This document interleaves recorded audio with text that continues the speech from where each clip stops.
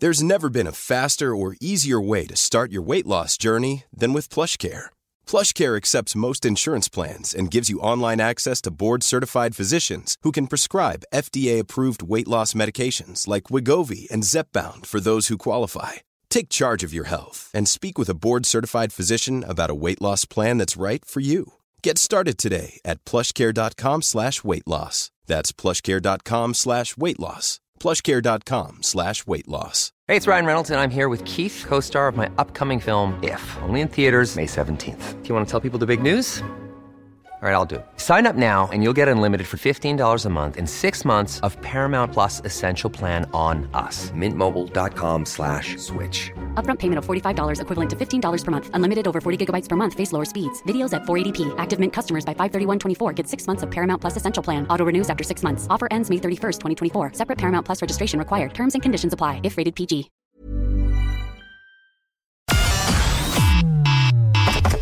Connecting to the big show. In 3, 2, 1. I just think it's entitlement. It's not rocket science. It can be done. I truly believe it can. It's want and destruction. It's also illegal. We're the one for Cork and ready to talk. Can we just talk? Call 1850 715 996. Text or WhatsApp 083 396 96 96. Email opinion@96fm.ie. The lines are live. Let's kickstart the conversation. This is the Opinion Line with PJ Coogan On Cork's 96 FM.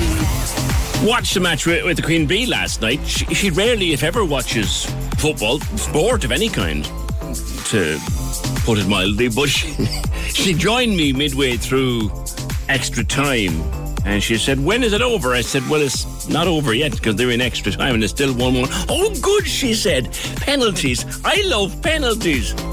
She would prefer to have decided the whole thing on a penalty shootout. Yeah. For me, and I'm just throwing this out there for what it's worth, and you can agree or disagree with me, you know me, I don't care. I thought the tennis was more entertaining. I watched Ash Barty win on Saturday and I watched Djokovic win yesterday, and I thought the two tennis finals were of far more entertainment value. I just found I was jumping out of my seat a bit more. I thought yesterday afternoon when that Italian lad was putting it up to Djokovic in the first set, I really thought I'd hop out of my chair a couple of times. Didn't happen during the match, but sure, you know yourself. You know yourself. Congratulations to any of the Italian nation who are with us in the city and county and listening this morning. There probably isn't a clear head in the city or county, a clear Italian head. And why would there be? Why would there be? Good morning to you all and congratulations. And to England supporters, hard luck. I was kind of saying, you know what? There are our nearest neighbours and we follow their teams at the weekend, and why wouldn't you lend them a bit of support? And then you see what went on outside the stadium, and you see what went on in the streets before the match, and then you hear of what was done on social media to the three lads who were unlucky in the penalties, and you kind of wonder why, you realise why it is that no one supports them at the end of the day. How's ever. 1850 715 996. Let us find out what is going to happen today with regard to news on indoor dining. There would appear to be a piece of legislation drawn up. There would appear to be a plan on the table. It requires a cabinet meeting to take it to the next level. Adam Higgins, political correspondent of the Irish Sun, joins me again. Adam, good morning to you. Good morning, PJ. Within touching distance, that's how the Restaurants Association are describing it. They are almost open, and a long wait it's been for them. And are they happy? They are, to be honest, yeah. Well, from the associations, the main hospitality associations in the LVA, the VFI and the Restaurants Association are happy, to be honest, just to get open. Now, they all confess that this will have problems in running this sort of vaccine pass that they're looking at reopening. But I think it's been such a long time for all these businesses to close that they probably would have opened with whatever restrictions they needed. So what's on the table, Adam? So what we're looking at is a vaccine pass or something similar to what the EU Digital Green Cert, which is actually coming in the post to those who are vaccinated today or in their emails, depending on which way they got their vaccine. And so what's going to happen is you'll get a QR code on that vaccine pass, whether it's printed or digital, both same QR code. And you'll be able to go to a restaurant or a pub, and if you want to sit inside, you'll present them with this QR code. All the restaurants and bars will have an app on their phones that they can use to scan that QR code, and once they scan it, up comes the customer's vaccination history, and if they're fully vaccinated and good to go, then in they come, and that's how it'll work. Of course, by definition, you probably won't have the QR code unless you are fully vaccinated. That's exactly right, and you'll also get a QR code if you are recovered from COVID-19 over the past 9 months. So that one's going to still a few questions about how that one is going to work. We were told last week that a call centre would be set up by the government that would link in with the HSE so that if you had recovered from the virus in the past 9 months, you could call this call centre, say, I want to get my QR code so that I can go into a restaurant or a pub, and they would sort it out. But as of now, that call centre is still not up and running. Well, among the problems that listeners had with this idea last week, Adam, was, well, what about families on holiday where the kids aren't vaccinated? Has that been sorted out? It has, yes. Over the weekend, there was a couple of changes made so that the rules will not apply to those under 18 as long as they're accompanied by fully vaccinated adults. So if you are two vaccinated parents bringing your two unvaccinated kids to the restaurant for dinner, then 100% you can go in, no problem, and that's how it's going to work. And interestingly, yesterday we saw that a statement came out saying that these vaccine pass rules will be extended to tourists coming into Ireland so that they can also avail of this vaccine pass and eat indoors. So fully vaccinated tourists from EU, from Britain, from America, they will be able to get indoors, yeah? Yes, 100%. And as far as I understand it, fully vaccinated people from anywhere in the world, as long as they have this QR code. Now, the questions that arose was, because this is an EU digital pass, how could they get that QR code? So what's going to happen for the likes of the United Kingdom and the US, they'll have to just prove that they were vaccinated. So in the UK, you get a small little card, something similar to what you've been given here, that shows you're vaccinated, and that's what you'll use to prove that you can get into a restaurant. There'll be an amount of good faith going on there, won't there? So just to say, in case people would be trying to forge these things. Have they gotten over all of the GDPR concerns they had? Just on the forgery question, there is one of the rules that I understand is being brought in today as part of this legislation is that it'll make it an offence to try and forge a vaccine pass. So that'll be a criminal offence. Now, how that's punishable or who's going to check up on that is yet to be confirmed, but that's something that will be interesting to see how that's going to be played out. When it comes to the GDPR, the situation there is a bit unclear because there has been several groups and indeed some of the opposition parties raising civil liberty questions about this. How can we exclude a certain sector of society just because they haven't had the vaccine? For example, young people who haven't even been offered the vaccine yet, how will they be able to avail of it? Or will they have to work in a restaurant at the same time? They can't eat in the restaurant. And all these questions, to be honest, are still there. But the government is keen to say that, look, in the next couple of weeks, we're going to have everybody offered a vaccine. So that question won't arise. But there's still a certain amount of people in Ireland who won't want to get the vaccine for whatever reason they want.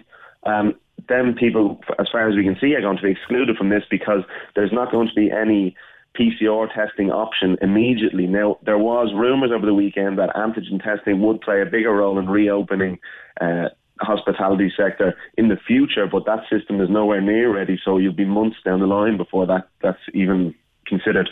Yeah. The time limit is back, Adam. I thought that was gone, but it's back. 1 hour 45. Like, what are they basing that on? That's something that the industry are disappointed to still see in there. And as far as we know, I was making questions and queries over this the weekend, and there was kind of mixed answers about why this is still in there and whether it actually could still be in there, because we'll get a good side of this now later on when it comes after it comes before Cabinet, and then when it comes before the Dáil later on this week in the Seanad as well. So the reasons before that they had this 145-hour limit was because the scientists said that after 2 hours, everybody in the room would become a close contact and that sort of thing. Now, whether this is something there to protect staff or what reason they're bringing in reintroducing this 145 dreaded, a lot of people didn't like it, and also because your dinner will be stuck in your chest, quite simply. That's it. That's the truth of it. Along with that 145, they're still talking about keeping a 1 metre distance between tables. And one of the things that in the initial meeting with the hospitality sector, one of the things the government were keen to point out about this vaccine pass rule is that if we get this in, you'll be able to open fully, no capacity limits. So that's something that I know the industry aren't happy with, but it's teething problems, and maybe it'll be unwound as more and more people get vaccinated. Okay. Finally, Adam, what is the timeline now? I know the Cabinet don't normally meet on a Monday, but they're having effectively a Zoom meeting today and then their proper meeting tomorrow. But we don't have to have the committee and we don't have to go back to NPHET. So at least that speeds that up. It does. This is very much a last-minute scramble to get this legislation on the books and over the line. So what will happen today is a very short meeting, as you say, on Zoom with the Cabinet, who will again meet tomorrow after this. But they need to meet this today so that the officials in the Oireachtas can draw up the bill so that it can go before the Dáil later this week. So we're going to probably see the Dáil. Once the Dáil sits Tuesday, Wednesday, Thursday, the bill will come one of those days, pass through there with the government support, and then it'll go to the Seanad on a Friday. And once it passes through the Seanad, it has to be sent to President Michael D. Higgins to sign off on. He'll either sign off on that probably early next week, Monday or Tuesday, and once he signs off immediately, they can reopen. So you're probably looking at some stage next week, either, I would say, the second half of the week, Wednesday, Thursday or Friday. All right, Adam, we'll keep in touch if there's any changes with this. Thank you as always, Adam Higgins, political correspondent of the Irish Sun. So it's happening. You can approve or disapprove. You can like it or you can not like it. You can call it what you want. Please don't use that horrible A word, because if you do, it's insulting to anybody who suffered from real A, and I'm not even going to say it on the air. You can like it or dislike it, but it's happening. And it'll happen probably before the end of next week. People not happy about that 1 hour and 45, and they're saying, what's the science there? And look, there probably is some science, but we thought we were rid of it. If everybody in the room is vaccinated, then why do you need it? People are going to ask those questions forever. But at least it's going to happen, and by the end of next week, by the 23rd or 24th of July, you'll be able to have a pint inside the pub. 1850 715 996. Something that won't be able to happen, though, is your children going to a summer camp. Micheál Martin was, when his party's vote was collapsing around his ears at the by-election on Friday, Micheál Martin was 160 miles away getting his second AstraZeneca vaccination down at Páirc Uí Chaoimh. And as would normally happen at a situation like that, he would have a few words for the waiting media. And the subject of summer camps came up, and people are less than happy. We'll talk about that next. 1850 715 996. Can we just talk? The Opinion Line on Cork's 96 FM. With Dairy Made Premium Spread, 100% natural and made in Cork using West Cork cream.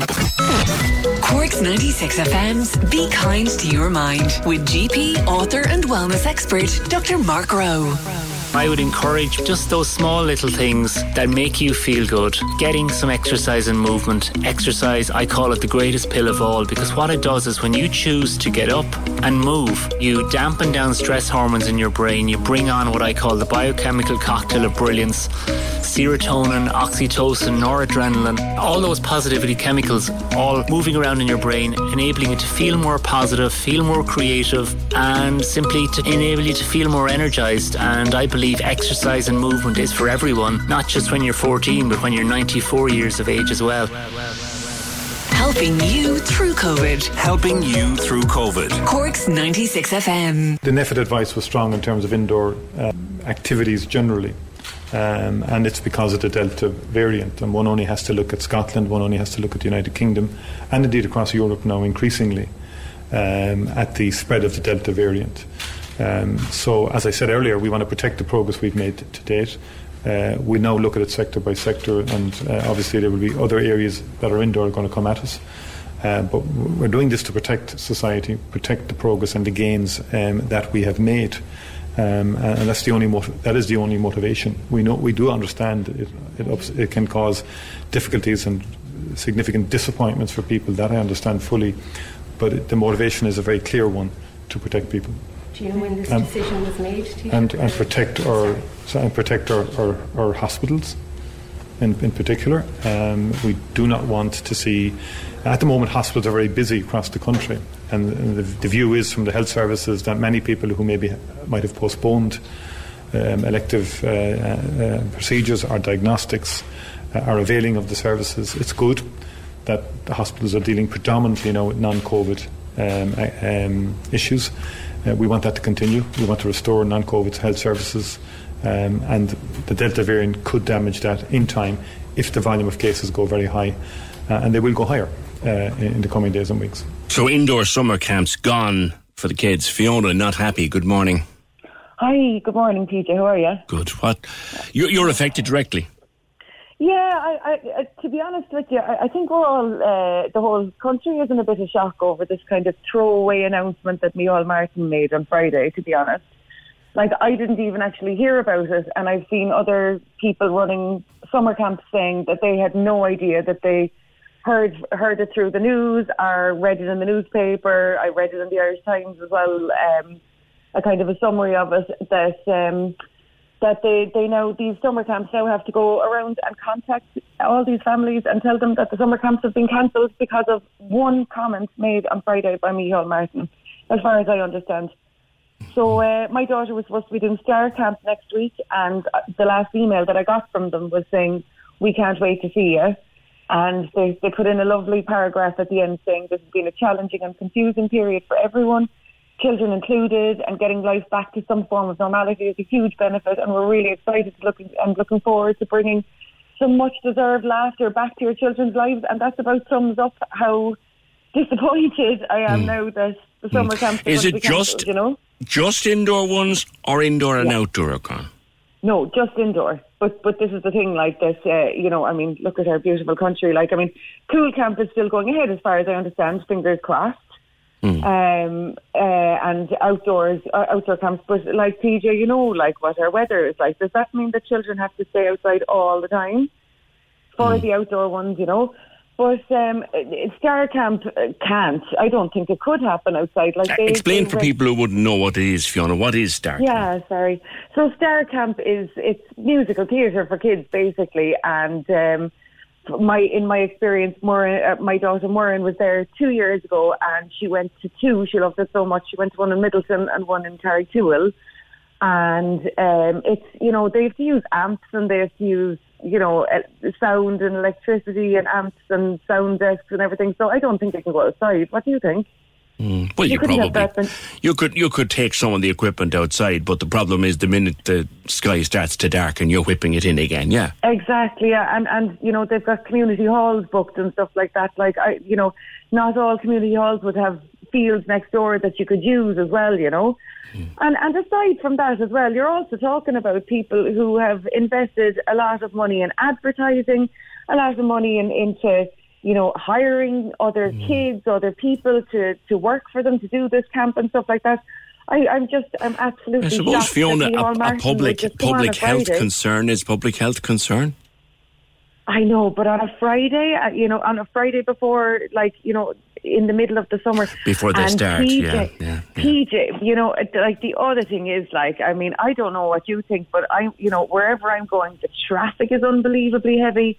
Every beauty spot in the country seems to be mobbed. I don't think anyone's social distancing anymore. And last night, when I was, to be honest with you, last night was kind of when it hit home to me that the indoor summer camps won't be happening. and we were watching the Euros and Italy playing England, and what was it, 80,000 inside the stadium? We'll all be hoping that doesn't come back to bite the people of Britain on the arse in the weeks to come. Fiona, thanks very much. Probably loads of people affected by that announcement that came out on Friday, or this realisation rather than an announcement, revelation rather than an announcement, that can't have indoor summer camps. Fiona, thank you for that. I want to go straight. Maybe in a few minutes, my next guest can perhaps shed some light on whether this is the right public health advice. But let me go to Jack Lambert, who is Professor of Clinical Medicine at UCD and, of course, an infectious diseases specialist, and been on the opinion line with me many, many times. And you've been raising the prospect, Jack, of long COVID in kids, because it is an emerging problem that while some children don't get a bad dose of COVID when they get it, they have long-term effects for many months. Good morning. Good morning. That is the case, isn't it? Yeah, well, absolutely. I think, some people just say, you should just let all young people go ahead and get COVID, natural immunity. But the reality is that it's just not that simple. Some people don't get over COVID. They have long COVID.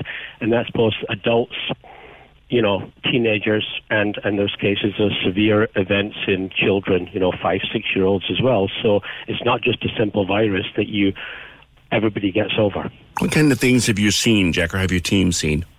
Well, I have a long COVID clinic, so I don't see children, but so I'm seeing kids 16 and over, young adults and stuff, and some of them are a year into their, post-COVID symptoms with kind of quote-unquote chronic fatigue syndrome, very debilitated, post-infectious condition. And if you look in the literature on, younger kids, there have been outbreaks in younger kids, and there's this kind of inflammatory syndrome that a certain percentage of children get that affect the heart, and they end up sick in the hospital. So small in numbers, but if it's your child and they end up sick in the hospital with heart disease, 6-year-old, it's quite severe. So I don't think we should take COVID serious. I think we shouldn't take it lightly.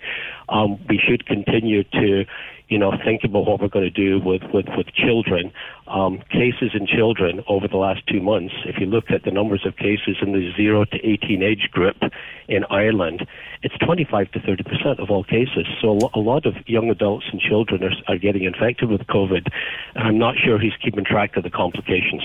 Yeah. There is a well-known syndrome in viral medicine, isn't there, Professor, that, some people do take an awful long time to recover from a virus, and that it's just happening with COVID like it happens with everything else? Or is that a misrepresentation of the situation? Well, I think that's a misrepresentation, total misrepresentation. People get flu, but 2 months later, you can be in bed for a month after flu, but 2 months later you're better. And there are viruses, yes, there are viruses that cause chronic fatigue syndrome, but this virus is different. This is a virus that attacks the immune system. It causes an inflammatory immune condition, and even after the virus is gone, there's ongoing immune inflammatory damage that's persisting in some patients now from March 2020. So I have patients in my clinic now that are, 15, 16 months still unwell. Yeah, and it's people who are fit and healthy as well. Absolutely. It's not, you don't end up having to be in the ICU. You could just have a mild cold as part of your COVID quarantine at home, and then 3 months later, bang, you're very, very unwell, and you went from being a marathon runner to basically being unable to kind of walk around the block without collapsing. And is it the unpredictability of this that's the most worrying element?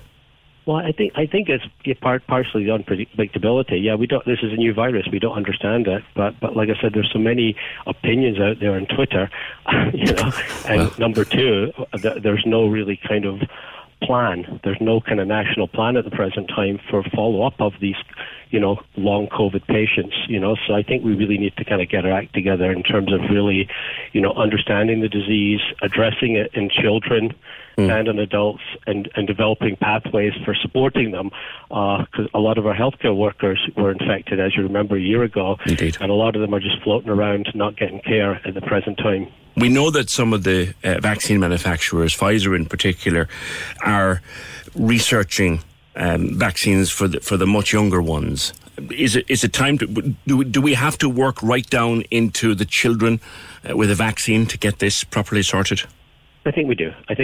For two reasons. First off, even if children don't get sick, they can transmit it to, more vulnerable populations.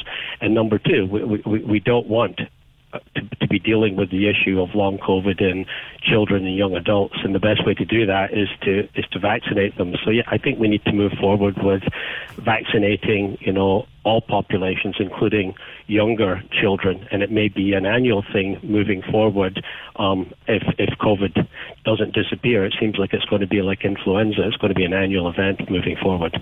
Professor Lambert, my lines are inundated this morning with angry parents who've just discovered that indoor summer camps have to be put aside for now because of Delta. Make sense of it for them, will you, if you can? Well, the thing is that, it's safer to be outdoors than indoors. But I'm not sure that we should just have a plan to ban all indoor gatherings. I think we've really never put together a living with COVID plan that involved COVID mitigation, including masks. So I think if it was me, I would put together some kind of indoor-outdoor plan with masks and, meticulous hand washing and social distancing as part of the solution. But unfortunately, that, we seem to have, very extreme plans that really have made it very difficult for us to kind of move forward and get back to a more normal life.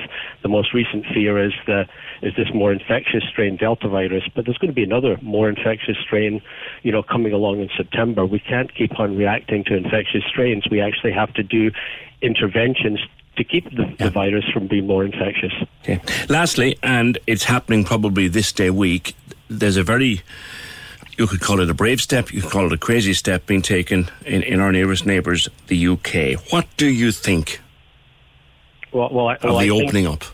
Well, I think it's if you look at the statistics and people who are ending up in the hospital, it's 1/10 of what it was before. But that says there is success from the vaccine. They're way ahead of us in terms of vaccines. So it says to me that vaccines are working.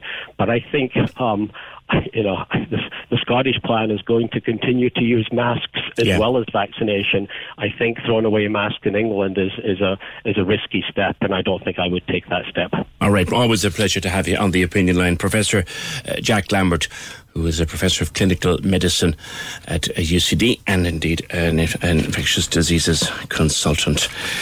1850 715 996. His idea would seem to be, look, it would be better if we could do the camps with half in and half out and open the doors and open the windows, and we are where we are. Have there been indoors? There have been indoors in school all bloody year, says Anne. What difference does one more week make?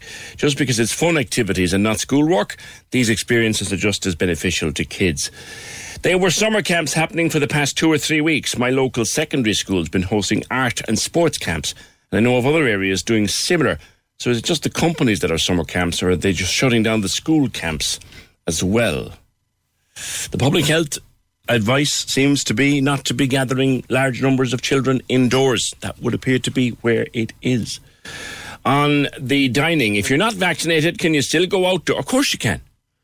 The indoor dining only applies to vaccinated people for now. But if you're not vaccinated, of course you can go out in the beer garden like you always could. Of course you can. On travel to the UK, PJ, what's the crack? If I want to go to England, all my kids and grandkids are there, so I'd love to visit, but rules don't seem clear to me. Well, you can go and you can enjoy your visit with your children and your grandchildren and all of that, and I don't think there's any need for you to quarantine when you arrive, particularly if you're vaccinated, which I'm assuming that you are. But when you come back, as of today, when you come back, you have to quarantine and you have to get PCR tested when you come back. We think that might ease after the 19th of July, but it's not written down anywhere yet that it will. But you can go for now and go and visit them all you want. But when you come back, there are certain implications as regards quarantine and testing. 1850 715 996. Can we just talk? The Opinion Line on Cork's 96 FM. With Dairy Made Premium Spread, 100% natural and made in Cork using West Cork cream. Hear all the biggest hits from your favorite festival stars non-stop. Cork's 96 FM's Back Garden Festival is now streaming exclusively online. Listen on our app or go to 96fm.ie. The Back Garden Festival with Harvey Norman and JBL. Your specialist in sound this summer. Cork's 96 FM. The Opinion Line with PJ Coogan. Call us now, 1850 715 996. On Cork's 96 FM. Some comments held over on England and the match and Italy and all of that. I will come back to them. I promise I will. But there was a piece in Friday's Examiner which we were all looking at. The Lord Mayor of Cork has spoken publicly for the first time about his brother's recovery from heroin addiction. Fianna Fáil's councillor Colm Kelleher has said that Ireland really does need to start talking about supervised injection rooms and proper programmes as part of a solution to the heroin problem. I'm very interested in the story, a very human story from our first citizen, and I had an opportunity to catch up with him across the weekend. Lord Mayor, I think many of us read the piece in the newspapers on Friday and felt for you and felt for your family. How is your brother these days? He's good, PJ. Thank you. He's very good. Why did you decide that now was the time to tell the story? Well, look, I was on the way into City Hall from Ballincollig Friday morning, and I got a text from my brother Don with a picture of a vacant shop unit, and he had a caption underneath it that he was going to take a chance. And I brought tears to my eyes, to be honest with you, PJ, because my brother has suffered for so long, and I've seen him at the lowest point, the lowest any human being could possibly go in, I suppose, in my imagination. And just to see, I suppose, the transformation from that lowest point to him now, having a clear head, focused, having, a mindset to take on something new and to open up a business for himself. I was just very, very proud in that moment. So that being said, it's just things started rolling around inside my head and trying to relive, I suppose, the last decade really of a major issue that affected our family and my brother and us as his brothers and I suppose our parents as well. And I just thought it was right and high time to tell his story. So Owen English and the Examiner, who I have to give great credit to, is obviously a very delicate matter, and Owen contacted me and asked me would I be interested in doing a piece in it. And look, I spoke with Don and I spoke with members of my family first, obviously, to see if they were okay with it, and we were all of the same mindset that we believed that this was a story that should be told. When did it all start? I suppose, look, it started a very long time ago. Don is 39 now. He's 4 years older than me. I'd say about 17, 18, Don started to act out. He started to rebel against my parents. He started to rebel against authority. Got involved in, soft drugs and cannabis and stuff like that. Started rebelling against society as a whole. Like every teenager rebels, Colm. You did yourself, I guess, in your own time. There's a difference though between rebelling and what happened. So, when did you, as his younger brother, or his parents, your parents, realise there's more to this than just teenage rebellion? Any avenue to get his hands on money, I suppose, to feed his addiction, he would do it, and he didn't care at that point in time who he climbed over to get to it.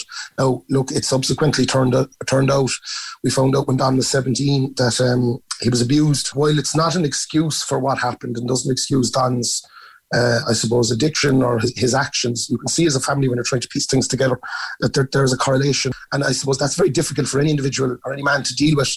But to deal with it and throw addiction down on top of it, it must have been a living torture for him, Do you or does he link his subsequent addiction issues to what happened to him as a little boy? Look, as I said, it's not 100% excusable what he did, and it doesn't just he was abused as a child.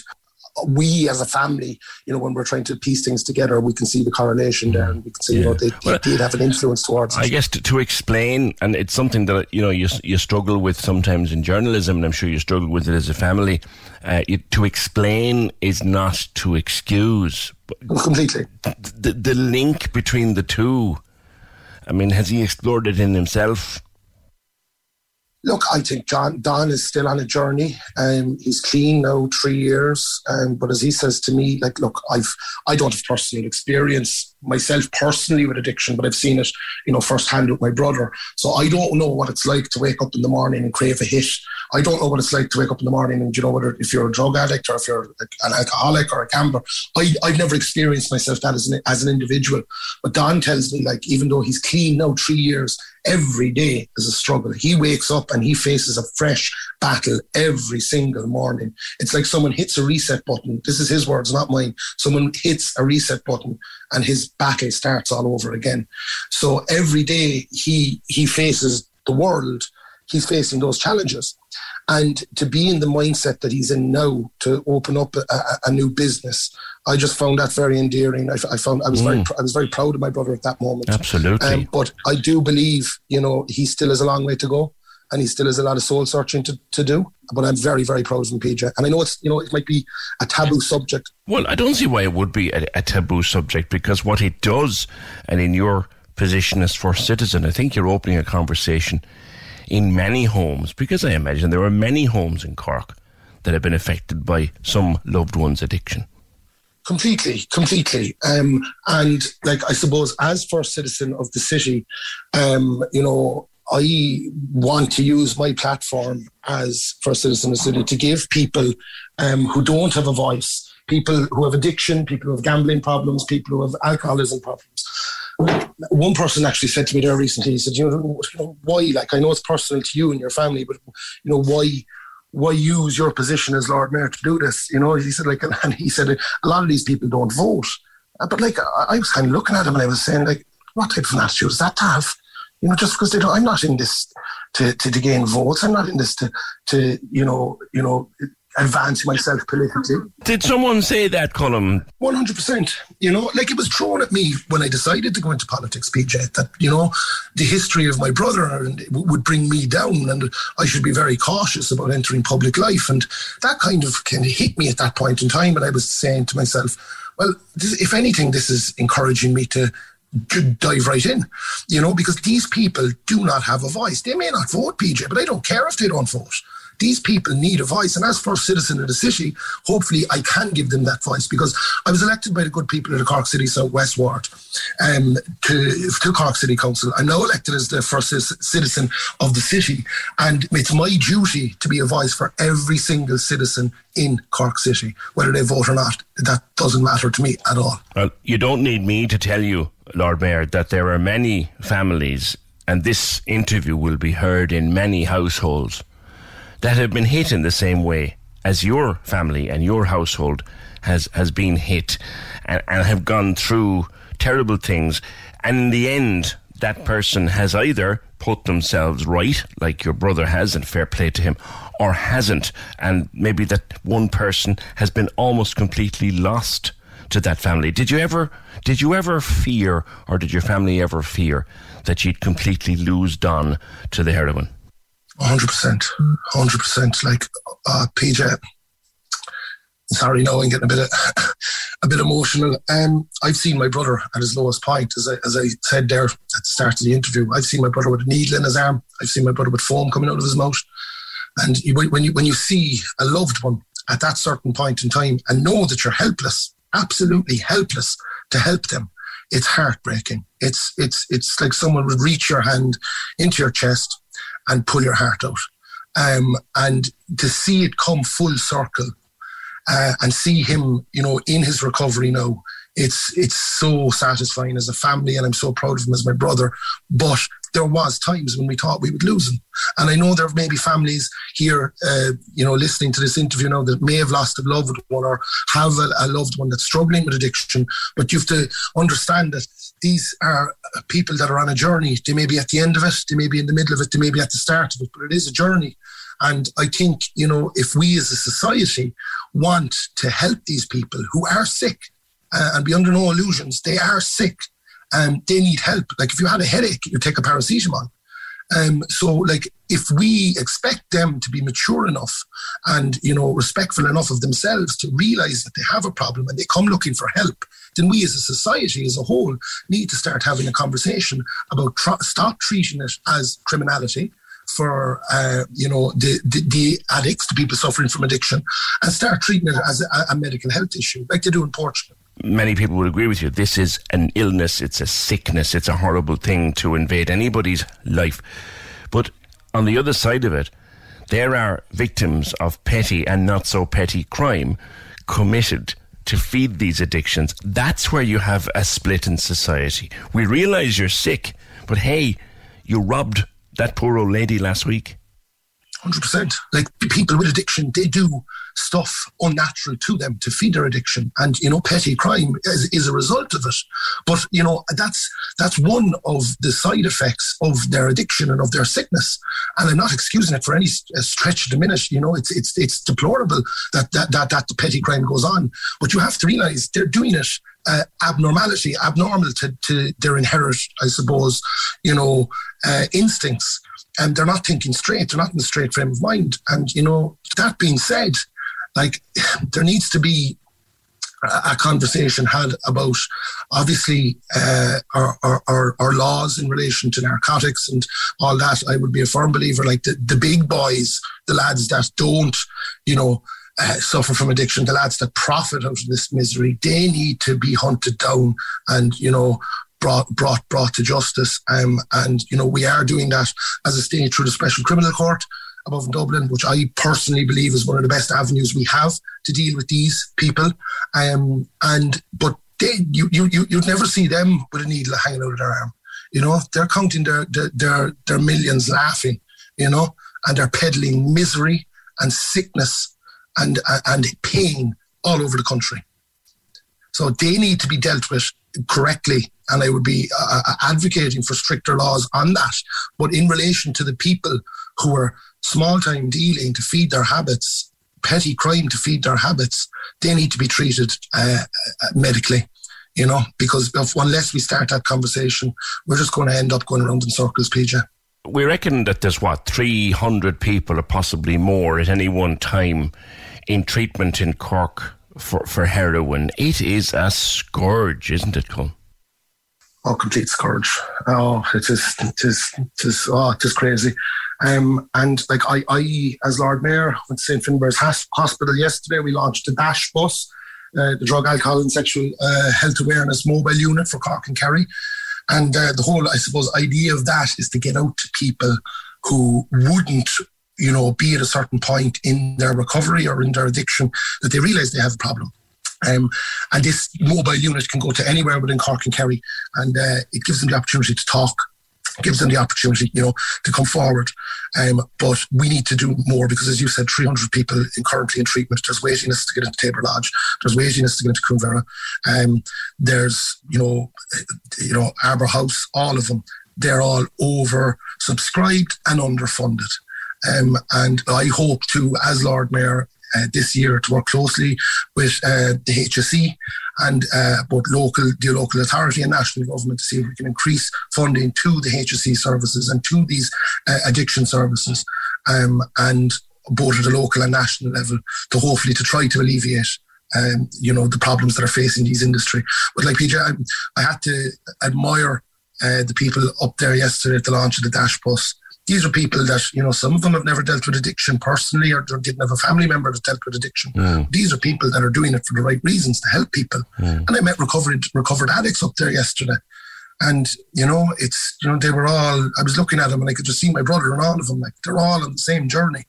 Do you believe in so-called safe spaces to take the problem off the public street and into somewhere where people can inject safely? Do you believe in that? Look, PJ, I had a gentleman contact me after my interview in the Irish Examiner. His son was found dead in the toilets with a needle in his arm due to an infected, contaminated needle. had we had a centre, something like that, like a supervised injection centre, maybe his son would be alive today. And it was heartbreaking to read that email. So I know the argument is there that, we shouldn't be supervising them as a state, and we're only, I suppose, accommodating them. But, you tell that to that individual who lost his son to a dirty needle. So, personally myself, yes, I would be in favour of them. You mentioned Portugal earlier on, and they have taken a fairly radical approach in recent years. Do you think it's something we should look at? Definitely, 100%. And I think, this needs to come as a whole approach from society, but from government, from society as a whole.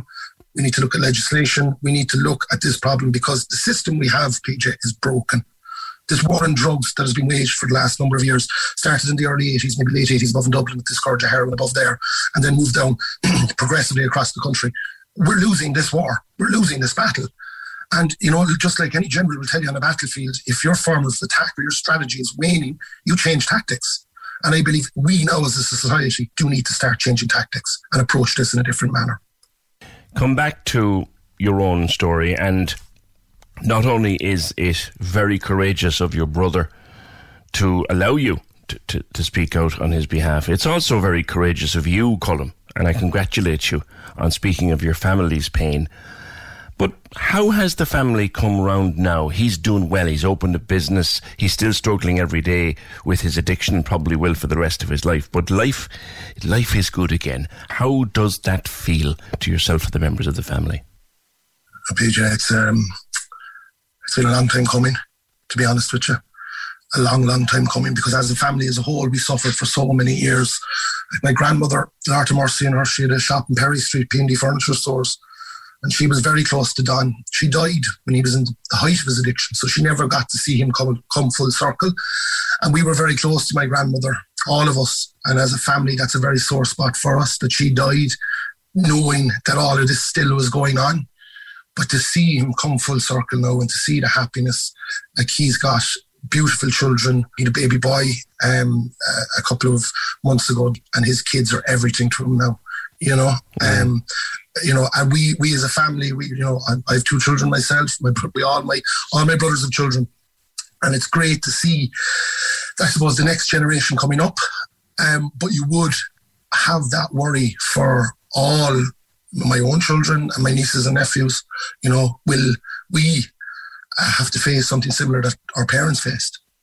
And if by next June, when you take off the chain of First Citizen, if there was one thing, Lord Mayor Kelleher, that you could have achieved for families affected like yours has been, what would it be? Well, if there's one thing that I can achieve as in my term as Lord Mayor, I would hope that if there's someone out there, a family, that's struggling, an individual that's struggling, and they're afraid to seek help. They may be under pressure from the family member in question. They may be under pressure from, one of these thuggery gangs that the family member owes money to, and they may be afraid to speak out. As Lord Mayor, my door is open to every single citizen of this city and every single family. And you can pick up the phone and ring me, and I will do anything to help. If you want me to come out and meet you, I will come out and meet you. If you want to come into City Hall, you can come into City Hall and meet me. But I suppose if I could take anything away from it, like if, PJ, that what I've done here in my capacity as First Citizen, and what I've shared, my story and my family's story and Don's story, it's his story and our story, if that prevents a mother or a father burying a son or a daughter, then it will have been worth it. Because I think that's what you feared at one point not so long ago. Completely. We're very lucky to have Don still here. Very, very lucky. I don't want any other family to experience that because it's horrible. Thank you for speaking with me, Lord Mayor, and good luck in your term, and especially good luck in your work with our scourge of drugs. Thank you, PJ. Can we just talk? The Opinion Line on Cork's 96 FM. With Dairymaid Premium Spread, 100% natural and made in Cork using West Cork cream. The lines are live. And we're ready to talk. Can we just talk? Call 1850 715 996. Text or WhatsApp 083 396 96 96. Email opinion@96fm.ie. The Opinion Line with PJ Coogan on Cork's 96 FM. Yeah, a message in from Gillian who says, best of luck to Don, the Lord Mayor's brother, on his road to recovery. My own family watched our sister die from alcohol addiction 13 months ago. She tried so hard to beat it every day. It's so true. Addiction is a very taboo subject. Well, Gillian, so sorry for your loss. And there are so many people lost to addiction in our city and county every year. We should always pause now and again to think about it. But it's great to see that the Lord Mayor's brother Don is on the road to recovery. It's a long and rocky and difficult road, but where he is now is the best place he's been for a very long time, and it's great that the family are speaking up about it. Thank you for that. Few comments held over on the indoor dining from the first hour. Michelle, some restaurants are restricting outdoor diners to 1 hour and 45 minutes since they reopened, so they won't have to worry too much about going indoors. Hi PJ, a restaurant I go to already restricts outdoor diners to 1 hour 45, even though the government has said there's no need for restrictions on outdoor dining. I have been hearing that from a lot of places, and it disappoints me because it's not supposed to be happening. There's not supposed to be a time limit outdoors. There's no provision for a time limit in the regulations or the guidelines for outdoor drinking and eating at the moment. Some places are still applying the indoor rules of last year, which was 1 hour and 45 minutes. The only reason you can think of that they're doing it is turn over more tables and make more dosh, which isn't necessarily in the spirit of public health restrictions.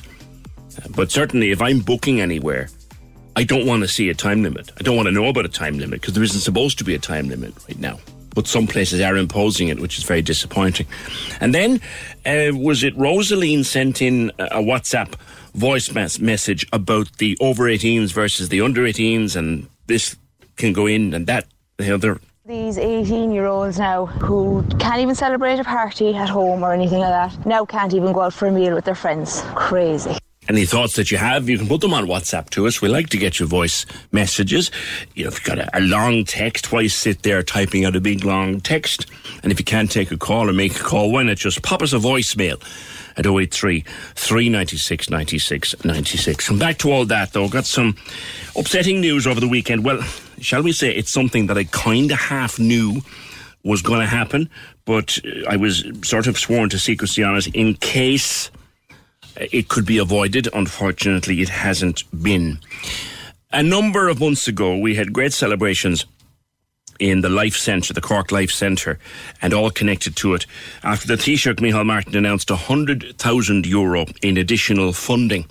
But not only that, an additional €100,000 for the Life Centre and the allocation of 12 new teaching posts. And they thought that all their birthdays had come together up there, and it was the hard work and determination of many years was finally being recognised in the way that it deserved.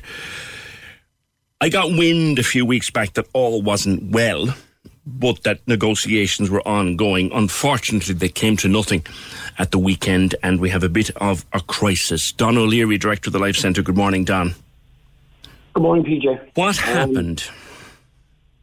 Well, I suppose, PJ, look, you kind of outlined it there. I mean, since we opened in 2000, we've been working on a shoestring. And that's okay. We got through it. And then we come to 2006. I started in 2006. And it has been, for me, it breaks down to a rights issue in relation to children that attend this centre. They're being treated differently to every other child.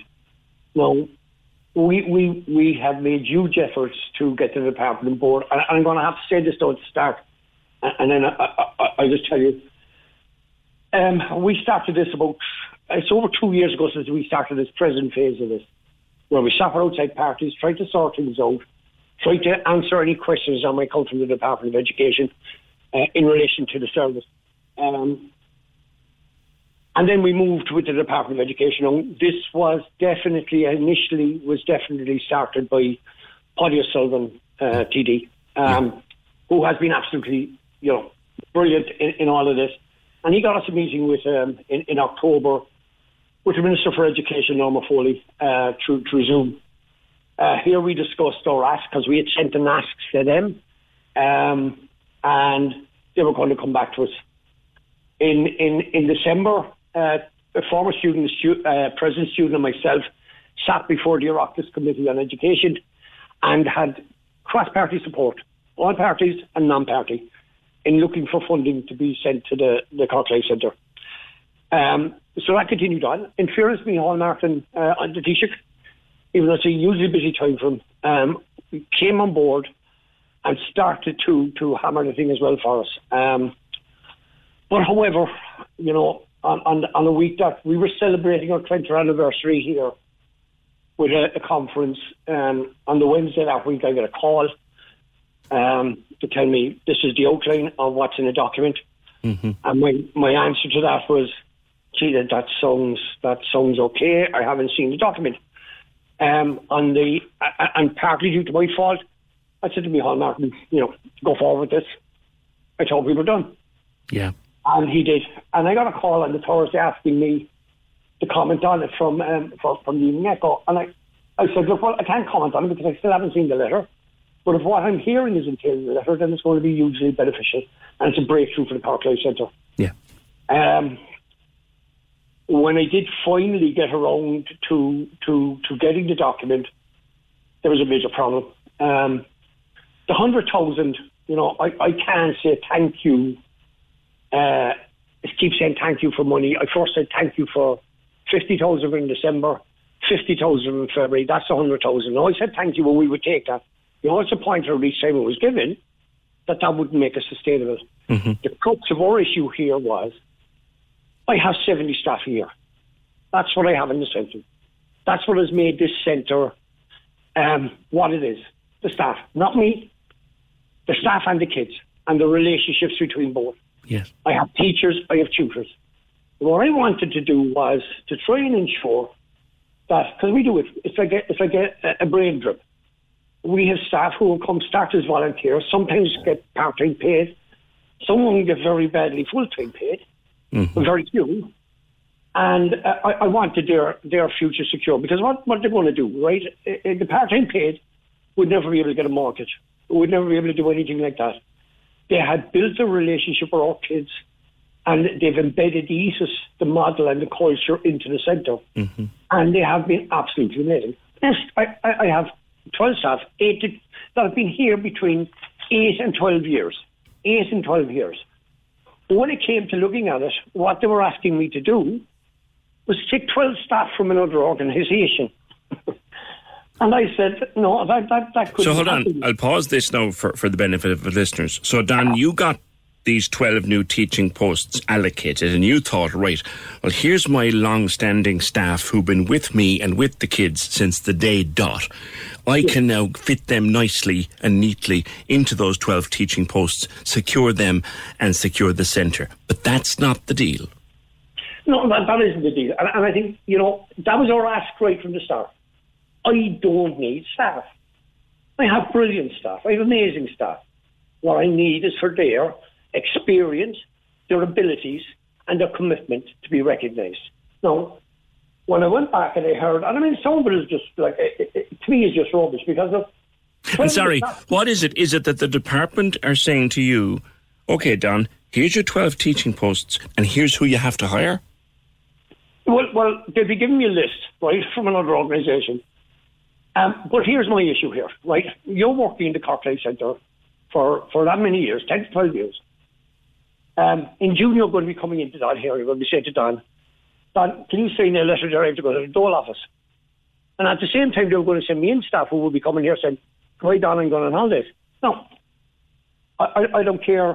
Maybe I'm a bit silly here, but if it was me and I was the Life Centre staff, I'd be saying, hold on a second. Thanks, but no thanks. And they'd be gone. That would then leave me and the centre in a situation, and our kids, most important, our kids, in a situation whereby all the trust, all the work that they'd built up with the staff over the years will be gone. Gone. Dead. I mean, like, I'll give you an example, right? We've stayed clung into this. Since May, I've kept my mouth strum. And my deputy director has, and my administrator have here, because we've been working solidly on this. And I did that because I wanted to give people an opportunity to keep pushing the door for us. Yeah. My board of management wanted to issue a statement because we had very clearly outlined that June was a kind of a date where I'd have to start looking for funding for next year. If I wasn't getting paid by the department, I couldn't go looking for funding next year. If we were in the city and the world was believing the Life Centre had finally been sorted and the department were paying them. But worse than that, we've met. We had a meeting with the department, not last Friday, the Friday before. They phoned me and asked me when I had a meeting. I said, so I went to the meeting, and the first thing I was asked was, matter of urgency here. We need 3 staff moved from this organisation to your organisation as a matter of urgency. And I said, well, our board said that was a red line. And I said, okay, because I wanted to investigate this. I said, right, okay, so will you pay my very badly paid 3 full-time staff as well?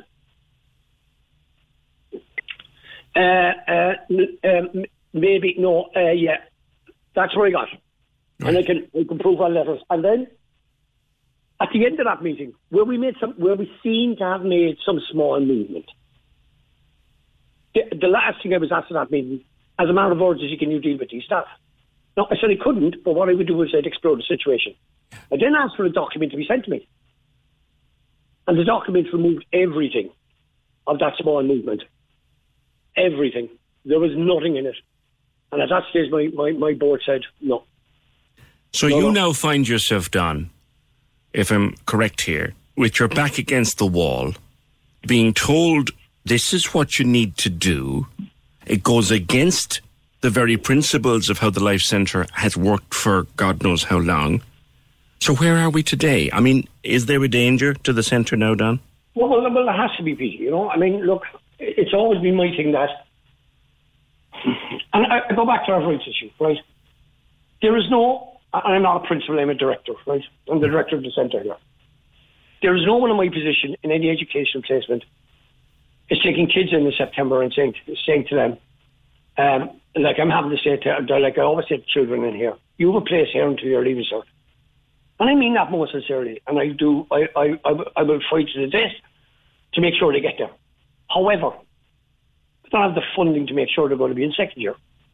And the issue is here for me is that we've managed to succeed over the last number of years due to the fantastic philanthropy from the likes of the Turner Trust, Leslie and Carmel Buckley, and lots of other people, you know, and they've been absolutely brilliant.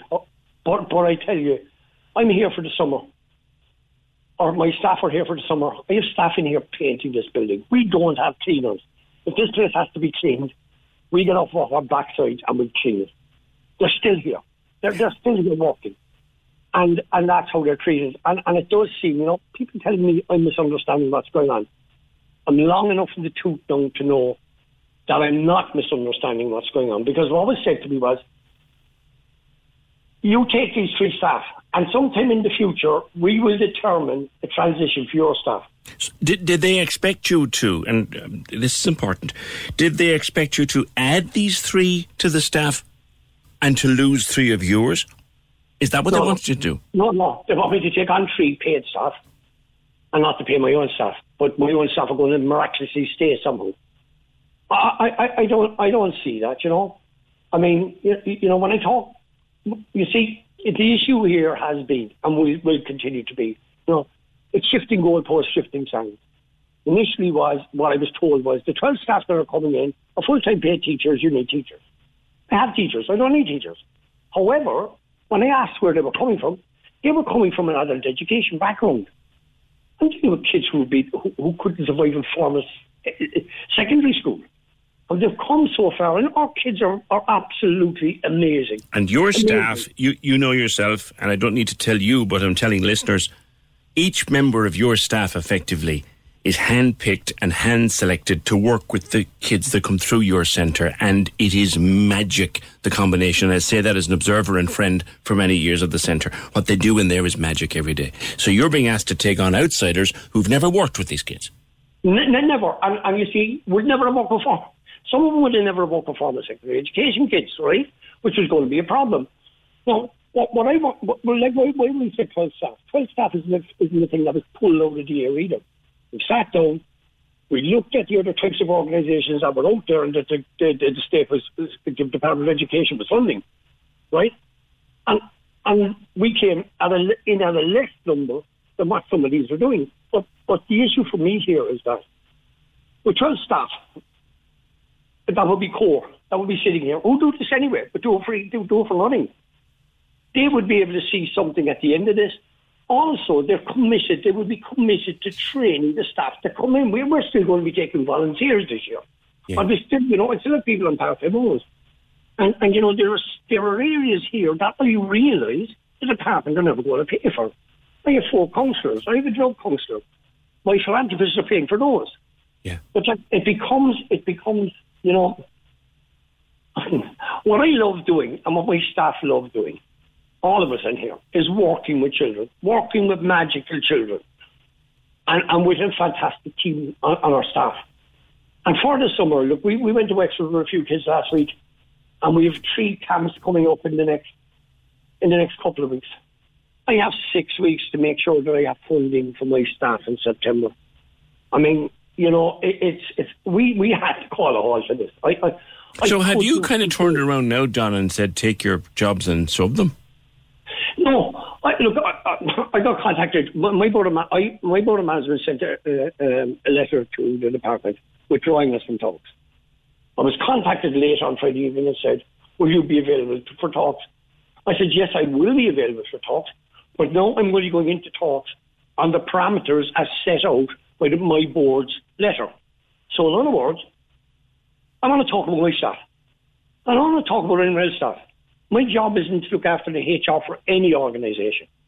My job here is to ensure the children that I'm working with, their parents and my staff know what they're doing, know where they're going to, and know we're going to be there. And that is always the way that I want to be. I keep being told, I can hear the emotion in your voice, Don. Yeah, and I just want to ask you before I let you go, where's this headed, mate? Well, if we don't sort it, right, we will struggle on. For how long can we keep the struggle up for? And looking into the future. The future at the moment is hugely bleak. Philanthropists give money for so much time, and they've been brilliant. But I'm going to start running out of that. And where do you go then? And it's, I'm never going to stop fighting for the kids here or for the staff. We're a team. We're a community. It's not going to die, but we're very close to it again. And we can't keep bringing people to the precipice and then moving back. And when I said a while ago we'd lose some staff, I'd be terrified we're going to lose some children. And they'll say, this is not what we came into. This is not the Life Centre. The Life Centre has a model of work which we're hugely, hugely proud of. We have a model of culture. I'm hugely proud of it. And anyone that enters this centre knows our kids, our families, our staff know that. And they're the ones that deliver on that. Ready to pop the question? The jewelers at BlueNile.com have got sparkle down to a science with beautiful lab-grown diamonds worthy of your most brilliant moments. Their lab-grown diamonds are independently graded and guaranteed identical to natural diamonds. And they're ready to ship to your door. Go to BlueNile.com and use promo code LISTEN to get $50 off your purchase of $500 or more. That's code LISTEN at BlueNile.com for $50 off. BlueNile.com, code LISTEN. There's never been a faster or easier way to start your weight loss journey than with PlushCare. PlushCare accepts most insurance plans and gives you online access to board-certified physicians who can prescribe FDA-approved weight loss medications like Wegovy and Zepbound for those who qualify. Take charge of your health and speak with a board-certified physician about a weight loss plan that's right for you. Get started today at plushcare.com/weight loss. That's plushcare.com/weight loss. PlushCare.com/weight loss. Hey, it's Ryan Reynolds, and I'm here with Keith, co-star of my upcoming film, If, only in theaters May 17th. Do you want to tell people the big news? All right, I'll do it. Sign up now and you'll get unlimited for $15 a month and 6 months of Paramount Plus Essential Plan on us. MintMobile.com/switch. Upfront payment of $45 equivalent to $15 per month. Unlimited over 40 gigabytes per month. Face lower speeds. Videos at 480p. Active Mint customers by 531.24 get 6 months of Paramount Plus Essential Plan. Auto renews after 6 months. Offer ends May 31st, 2024. Separate Paramount Plus registration required. Terms and conditions apply if rated PG. Year in, year out. All I'm asking the department to do is, come on. Okay. Every child has a right to education. In layman's terms, someone just asked us to explain what this is about. In layman's terms, Don, you effectively have been offered funding, offered teaching posts, but asked to take on outsiders rather than putting your own staff into those posts, correct? That is correct. And I'll tell you something else, PJ. That was for an initial start. To start talking about public money. It was great. But we're 20 years away. You know, staff are here 10 to 12 years. Deal with a staff are here at the moment. If a staff member dies, if a staff member leaves, if a staff member retires, I have no problem in sitting with any board, with any group, and putting an interview panel together and leave it open. But for me to take in 12 staff and possibly lose what I have, I would find it impossible to still call this the Life Centre. All right. Don, I'll leave it there for today, mate. I can hear the emotion in your voice, and it's hard to avoid it. Don O'Leary, Director of the Cork Life Centre. I remember the first time we spoke on air, they were struggling for a few quid to open again in September. And here they are again, deal on the table that on principle they cannot accept. Like, he's got staff. He's got brilliant staff. He's got staff that work miracles with the kids. There's the money on the table, Don. There's the teaching post you wanted, Don. Now here's who we want you to hire. That's not how the principles of the Life Centre work. We will follow it. 1850 715 996. Kate asks, is Norma Foley even aware how the centre is run? If the government ruined this chance for the children, it'll be ridiculous. They must give a child a chance in life, even if mainstream education doesn't work out. And Anne says, if only these people had children who attended the centre, then they'd understand just how important it is.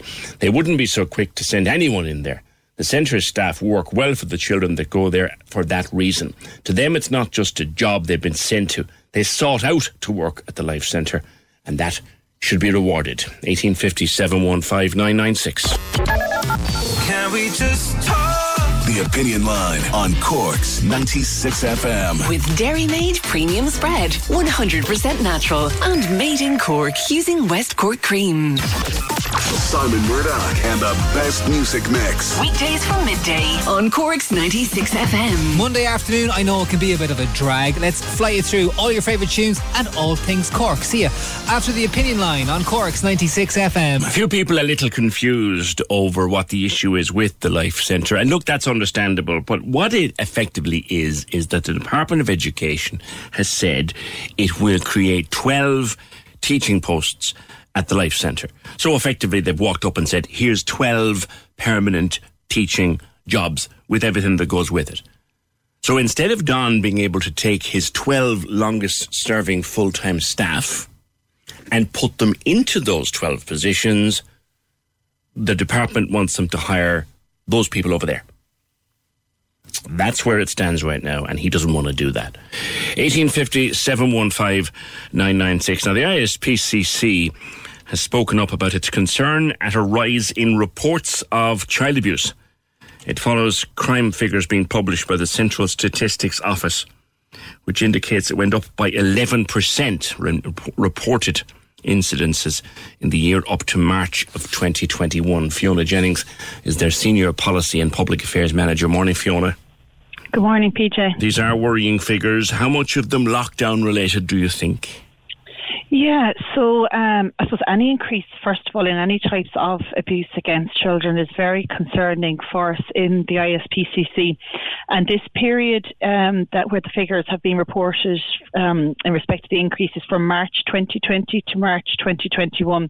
So really it is that lockdown period that we're talking about when those those restrictions first came into place, and I suppose we were all, children included, asked to stay at home, remain at home, be safe at home if you want. But unfortunately for some children, being at home wasn't the safest place for them.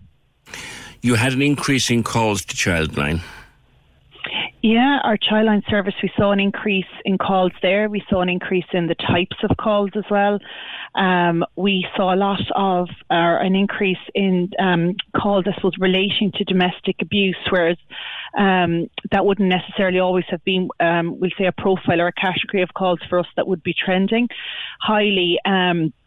So that was again, I suppose we're putting it down to children being at home, perhaps, seeing, either, one parent or caregiver abuse another parent or caregiver, while they may have, I suppose, come home from school or come home from their social activities previously, and perhaps seeing the aftermath of an event. They weren't always necessarily witnessing it or being in the middle of it.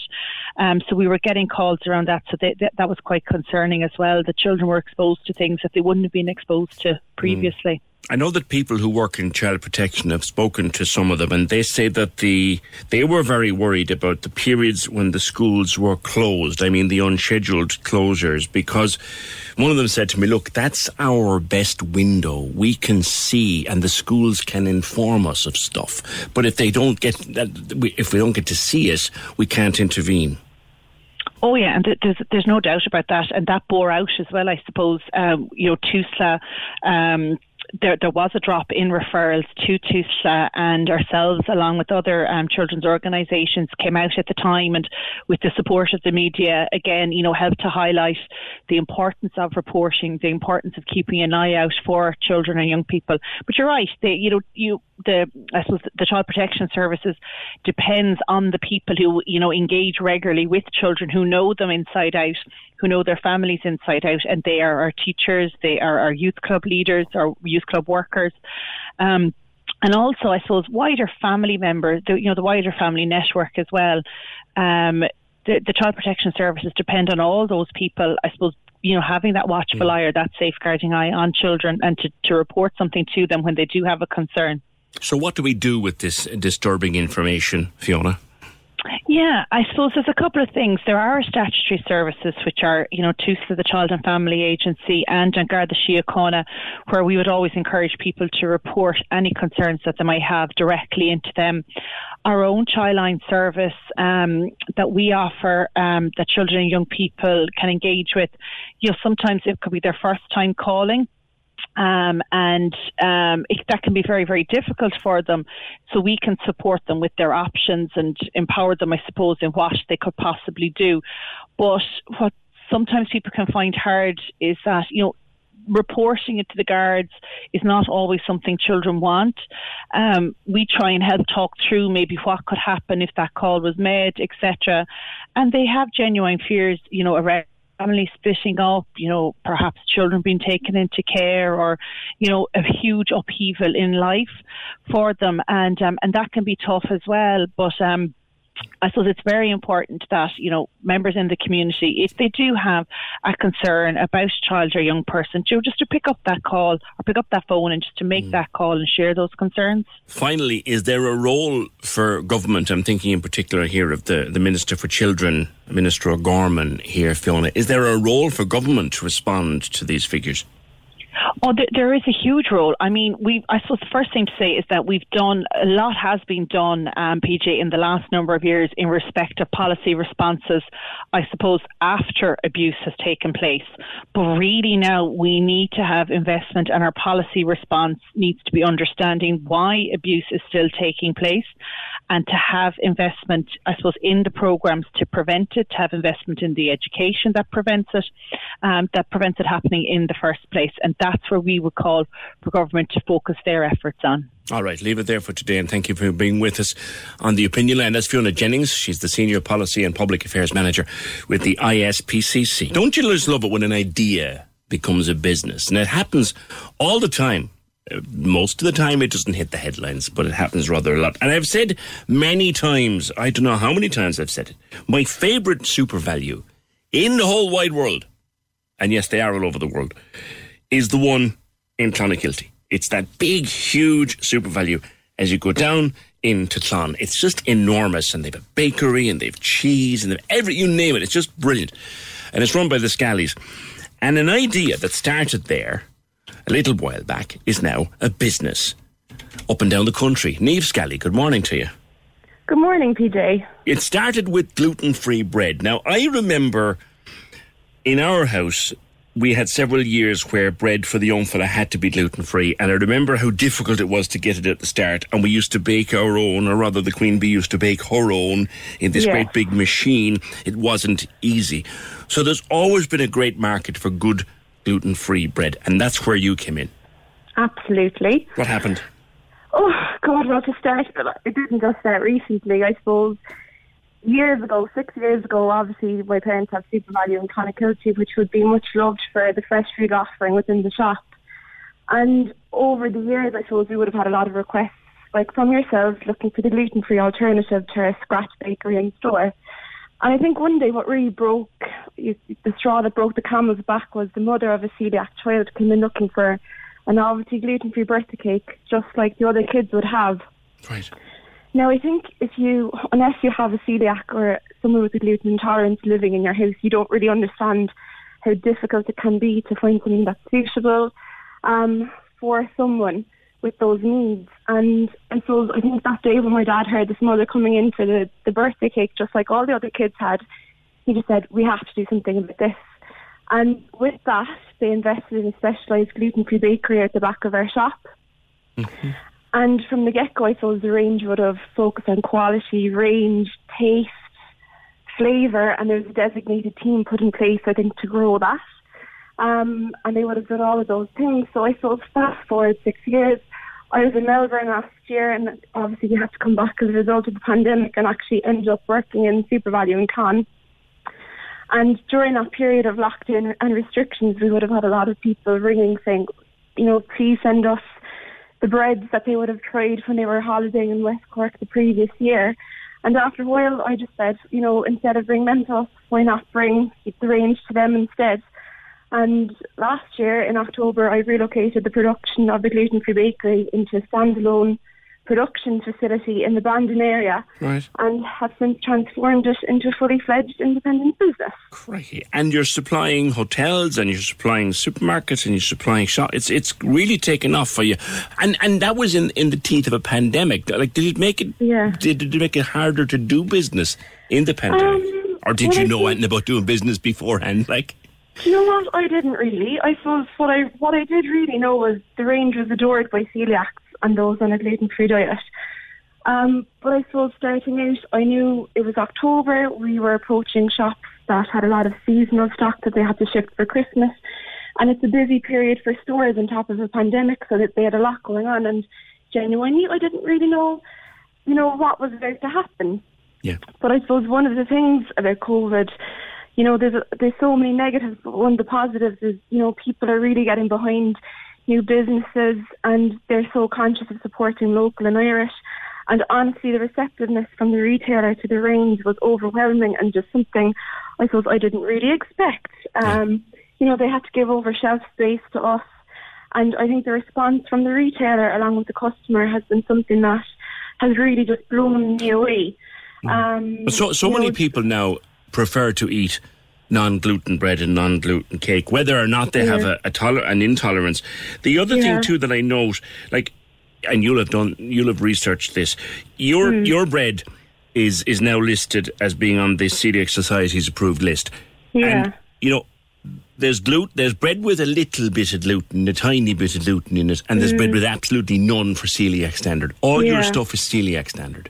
Yeah.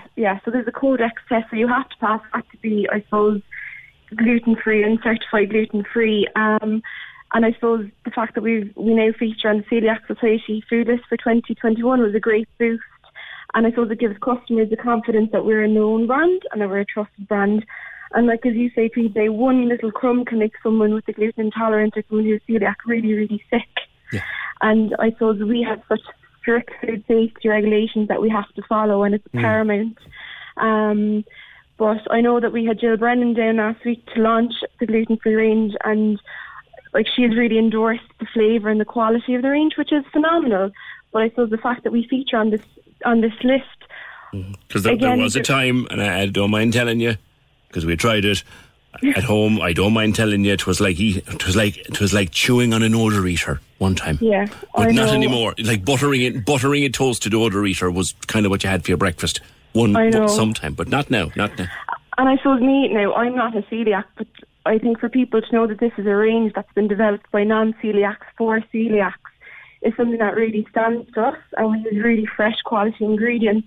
You know, anything that we ever did in Clonakilty in the shop, it was always the best. So we have the real Irish butter in our apple tarts, and we're using the Irish Clonakilty yogurt. Their yogurt is the main ingredient in our oat and yogurt loaf. Right. So, you know, provenance of ingredients does not suffer for it.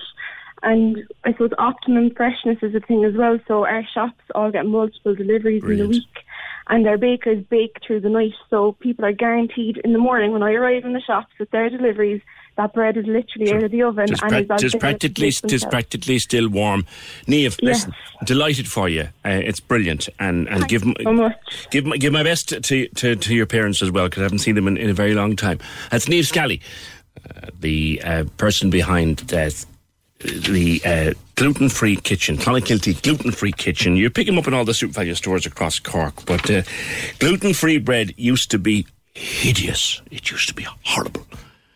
And I don't mind any disrespect to anyone who ever made gluten-free bread before. It used to be horrible. But not anymore. Can we just talk? The Opinion Line on Cork's 96 FM. With Dairy Made Premium Spread, 100% natural and made in Cork using West Cork cream. Access all areas on Cork's 96 FM. Your guide to nightlife on Leaside. Hi, it's Michael here with an update on Cork's entertainment. Seminal Irish indie band Power of Dreams are back with a much anticipated comeback album due for release on July 23rd. They play Cypress Avenue on March 13th next, with tickets on sale now. Access all areas. Cork Opera House has launched its Cara O'Sullivan Associate Artist Programme with a series of outdoor operas inspired by the much-missed soprano. These include Puccini's La Bohème and Verdi's La Traviata, and they'll be performed in July at 5 locations across the city. Access all areas. Feel free to let us know at Access All Areas if you have a show, play or exhibition coming up, or any live streaming events, by emailing us at aaa@96fm.ie. Access all areas. Your guide to nightlife on Leaside. On Cork's 96 FM. Teenager, Bukayo Saka.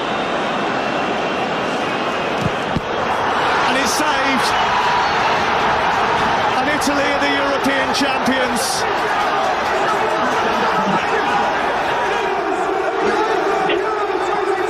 Andrea, you can come out from behind the couch now. You've won. Good morning. Good morning, PJ. How are you? Great. I have no word of Italian. I don't know how to say congratulations or anything to you, but it was tense, wasn't it? Wow, yeah. Tough evening, you know, all the match. Yeah, because to be fair, like Italy were the most successful team going into the competition, but that doesn't matter anything, does it, when you're in the final? Yeah, exactly. Was the evening yesterday?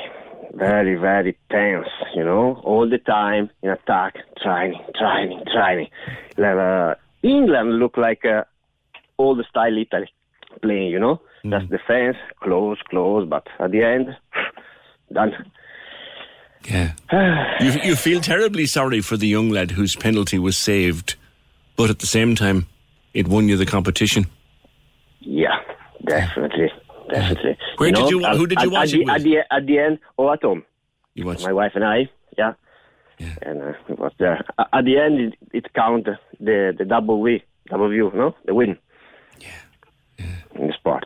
When you win, in fair way, of course, doesn't matter. You know, Andrea, it's never happened before that Italy has won the Eurovision Song Contest and the Men's European Championship in the 1 year. Yeah, true. It's very rare that the Eurovision especially. And it's a long time since Italy won the Europeans as well, isn't it? Yeah, true. 50-something years. Yes, yeah. He's a very special manager, though. Was that his 34th game without defeat? Yeah. Wow. Yeah. Some friend of mine says a renaissance of Italy playing game, you know? Yeah. It's like a new era is coming. Did you have an old gelato to celebrate? Yeah, I have at home. Andrea, delighted for you and for all the Italian community. You know what? There's another thing to be happy and celebrate here in Cork. What's that? Is rowing. Tell me more. You know there's last weekend there was the World Championship for rowing under 33. Yes. Okay, and Ireland was silver. Yes. Was silver, and we have Cork guy rowing there. Gotcha. As big things. All right. Listen, and we're proud. We know the guy, and we are very, very happy for him and family. Excellent. All right, you know him very well. Okay, Andrea. Well done to Italy, and congratulations to you, and thanks for being with us this morning for a brief call. It's Andrea Bonato from Casanova Gelato. There was half of Twitter changed its name to Italian over the last week, which I thought was completely daft. But look, at the end of it all, they've won. 1850 715 996. Thank you, Andrea. Can we just talk? The Opinion Line on Cork's 96 FM. With Dairy Made Premium Spread, 100% natural and made in Cork using West Cork cream. Casey and Ross in the morning. Weekdays, 6 to 9 a.m. On Cork's 96 FM. Morning, Killian. Morning, lads. What do you do? I work for a bank down here, so hopefully we'll be walking out with $2,000. Yeah. Hopefully, yeah. Might put into a nice a low-yielding bond, maybe. Yeah. Where would you recommend you put $2,000 these days? Because into my pocket. Casey and Ross in the morning with No DC Cars Blackpool for Skoda in the city, a long-standing tradition in Cork. Open 24/7 at nodc.com. Cork's 96 FM. The lines are live. And we're ready to talk. Can we just talk? Call 1850 715 996. Text or WhatsApp 083 396 96 96. Email opinion@96fm.ie. The Opinion Line with PJ Coogan. On Cork's 96 FM.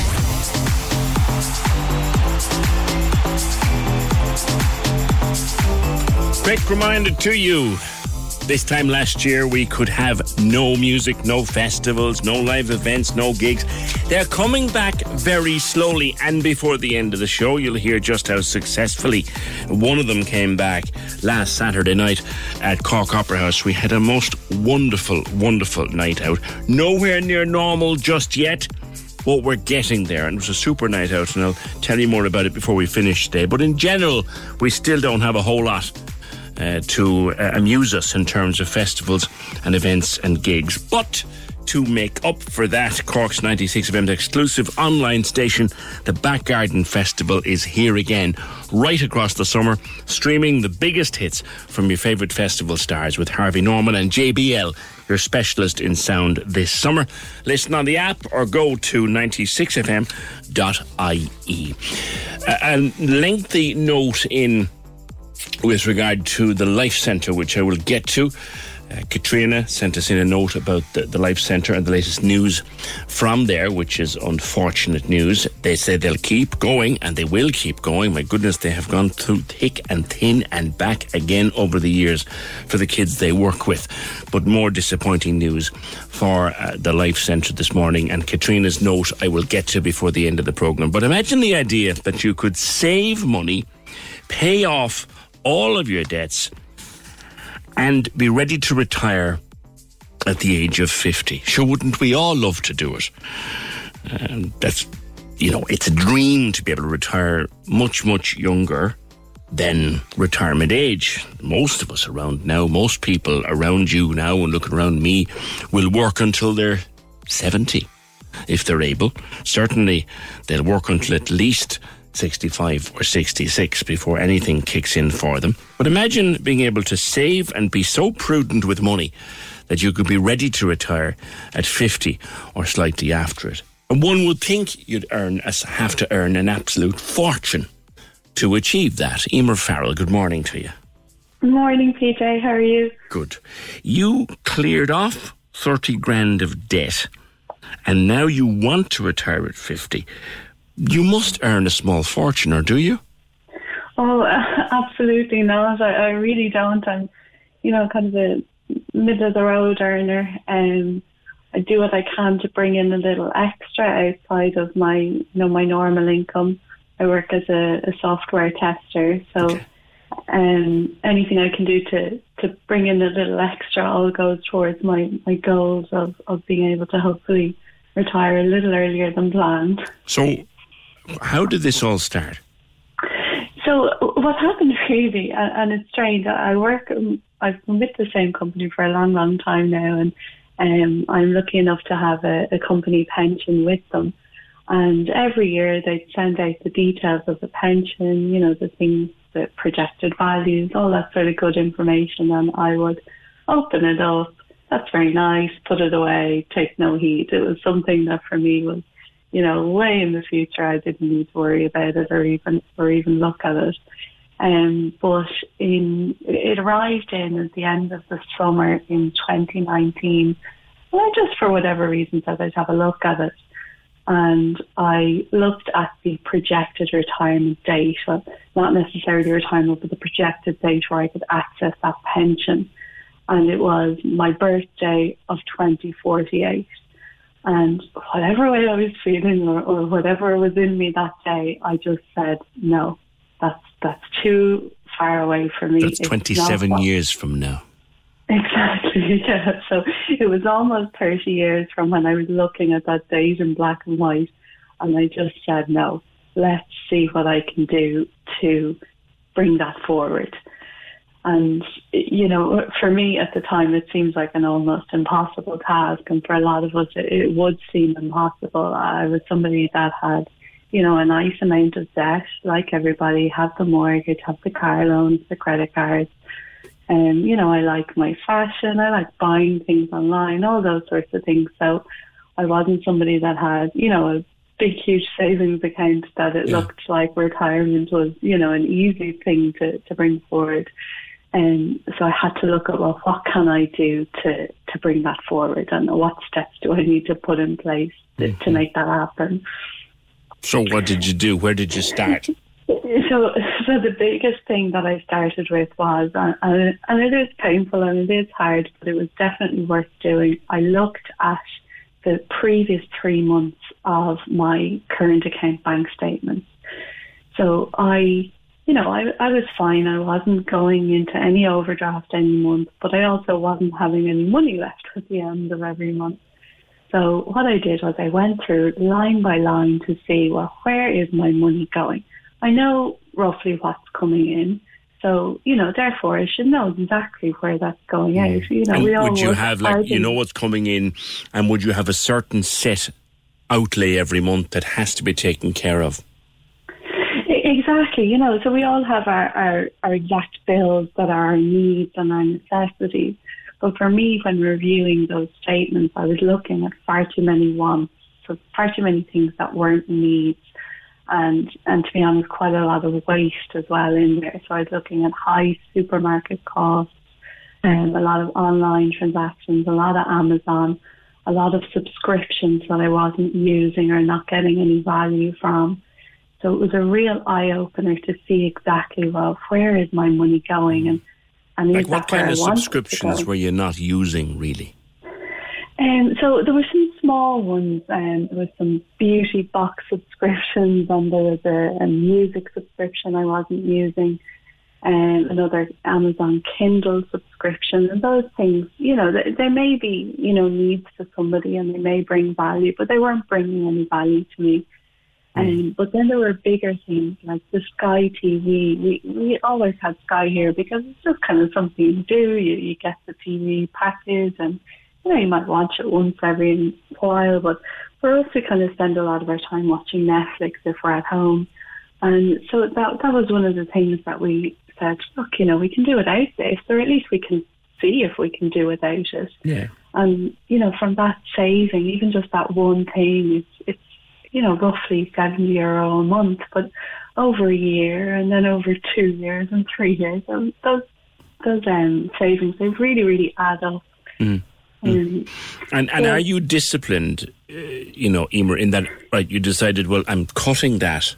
So what did you do? Say it might be something simple like, say, a $7.99 subscription to something that you decided you're doing away with. What did you do with that money then? So exactly. It was even, as small as those amounts. So what I did was any money that I was freeing up, it meant I had extra money. At the time, I had 2 credit cards with high balances on them. I had a personal loan and I had a car loan.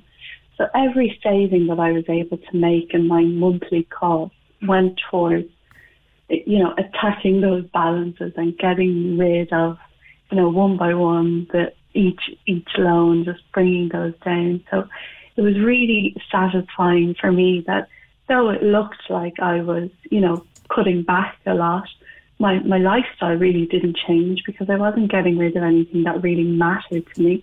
Yeah. And I was able to make a huge difference then by paying off those loans and putting my money just to much better use than I had been.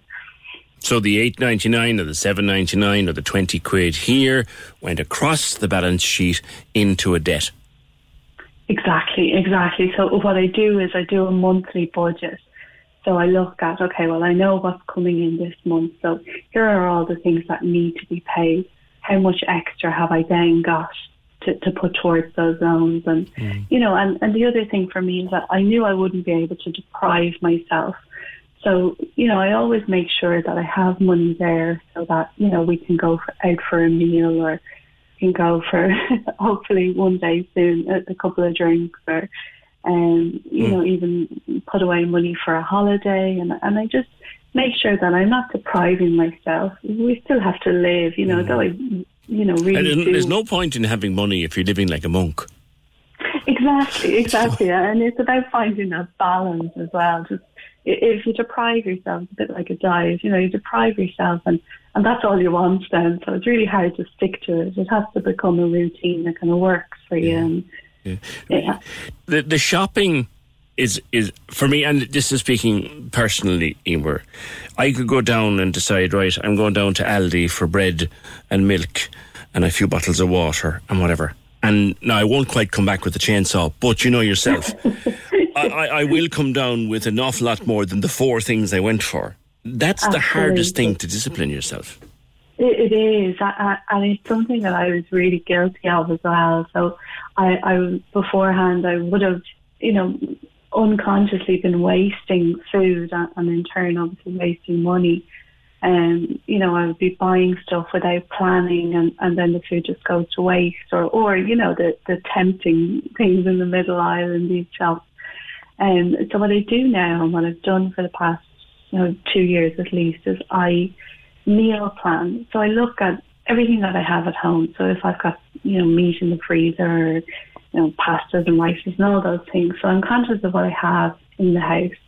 I make a meal plan based on what I have and then the bits that I need to buy I put on a shopping list. Right. And as much as I can, I stick to that shopping list and stick to my, my monthly grocery budget. So do you know, Emer, what is dinner this evening in your house and tomorrow and Wednesday?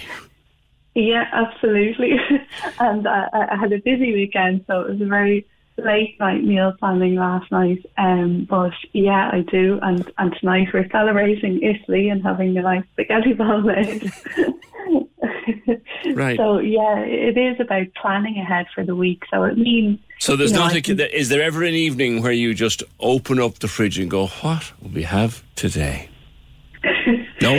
So there are times, absolutely there are times, and there might be times where I forget to take something out of the freezer to defrost. And do you ever go, damn it, I fancy a curry? Oh, I do. And so what I do because I know that I will be like that. I know that will come up throughout the month. So I set money aside so that we do have takeaway money. So, if there's that day where we're too wrecked to cook, or, there's a lot on, we know we won't have time, then the money's there to use to get the takeaway or the cheeky McDonald's the odd time and those sorts of things. So you managed to knock off the debt. Now are you other than obviously a mortgage, or are you debt free now other than what you have to have? Absolutely, yeah. So at the moment I'm what I would say consumer debt free. So still have the mortgage, but everything else apart from my needs is going towards I have increased my amount that I put towards my pension each month, and also I have a few more, a lot more actually, money going to investments each month. Right. Because you see, you still can't touch your actual pension until 2048, if I'm right. So if you want to quit when you're 50, a long time before, or a time before 2048, then you're going to have an income in between. So how are you working that out? Exactly. And that's exactly what it's about. It's about building up a pot of money that I can access, say, when I'm 50, and then making sure that that's enough to last until my pension kicks in. So what I have done is worked out, as much as I know right now, what my expenses would be then, and multiply that by the number of years I need it for. So I have a figure that I need to work towards, and I'm not close to that right now. But is that an eye-watering amount of money, or is it is it something that you prefer not to look at and just keep feeding into, or what? I suppose it's a lot of it will be also dependent on the growth of certain things. So I have to be conservative and say, okay, well, investments, it sounds like terms and conditions here, but investments can go up as well as down. So I need to be prepared for those sorts of things. So it's conservative amount, but it's what we will need to live on, plus having the luxuries and knowing that we'll have a lot more free time. It's also, what will we be doing with our time that might cost, extra money. We might have extra expenses, those sorts of things. So it's really just about being clever with the money that I now have to grow, and finding the best way to do that. Now, what you've also done, I think, is that using your software background, you've generated business for yourself as well. You've developed stuff to sell. Yeah, absolutely. So what I've done is I've created a meal planner.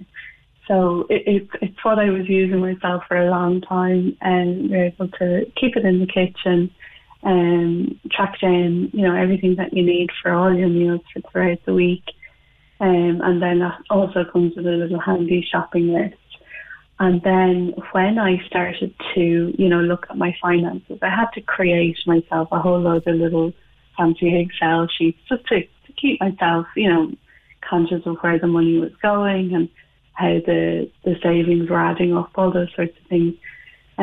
So when I kind of was comfortable with the format that I was using myself, I created a series of planners and templates that people can download and use them to, track their finances. Right. And you sell that then? I sell that through Etsy, I just Etsy, have we've talked about small Etsy before. store. Yeah.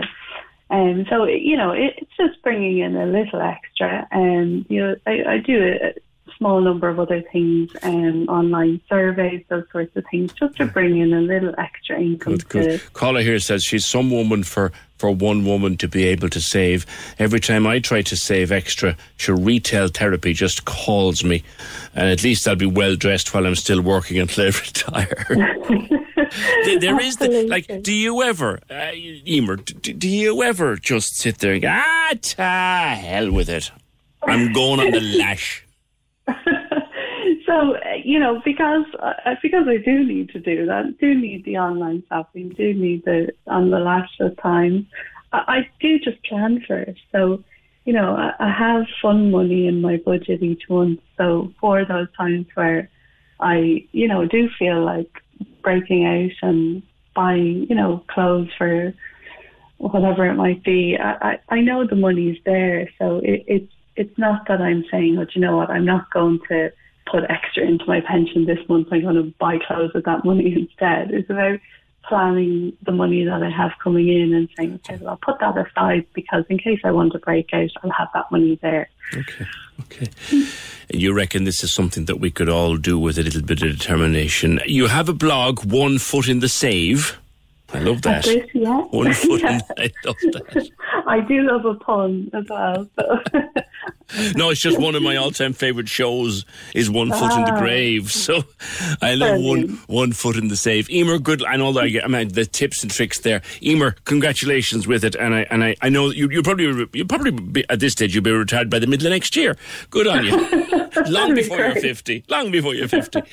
Take care. Cheers. Bye-bye. Lovely. Thank you, Emer. Take care. Bye. And One Foot in the Save is her blog. 1850 715 996. On the Euros and the thuggery, John says, stop generalising. A small minority are causing trouble. There's a big population in England. And John, you're not wrong at all. You're not wrong at all. But it was a small minority that caused a lot of very nasty trouble. It was, yes, it's a small minority of the population, but it seems to be, and I'm going to be careful how I say this, it's a small minority of the population, but it's not such a small minority of football fans. There's a lot of troublemakers out there wearing England shirts. PJ, with your job, you could retire when you want to. From John. John, if only you knew by. Can we just talk? The Opinion Line on Cork's 96 FM. With Dairy Made Premium Spread, 100% natural and made in Cork using West Cork cream. What year was Scarface released? You said 1983. Right answer is 1983, which means you've won €2,000.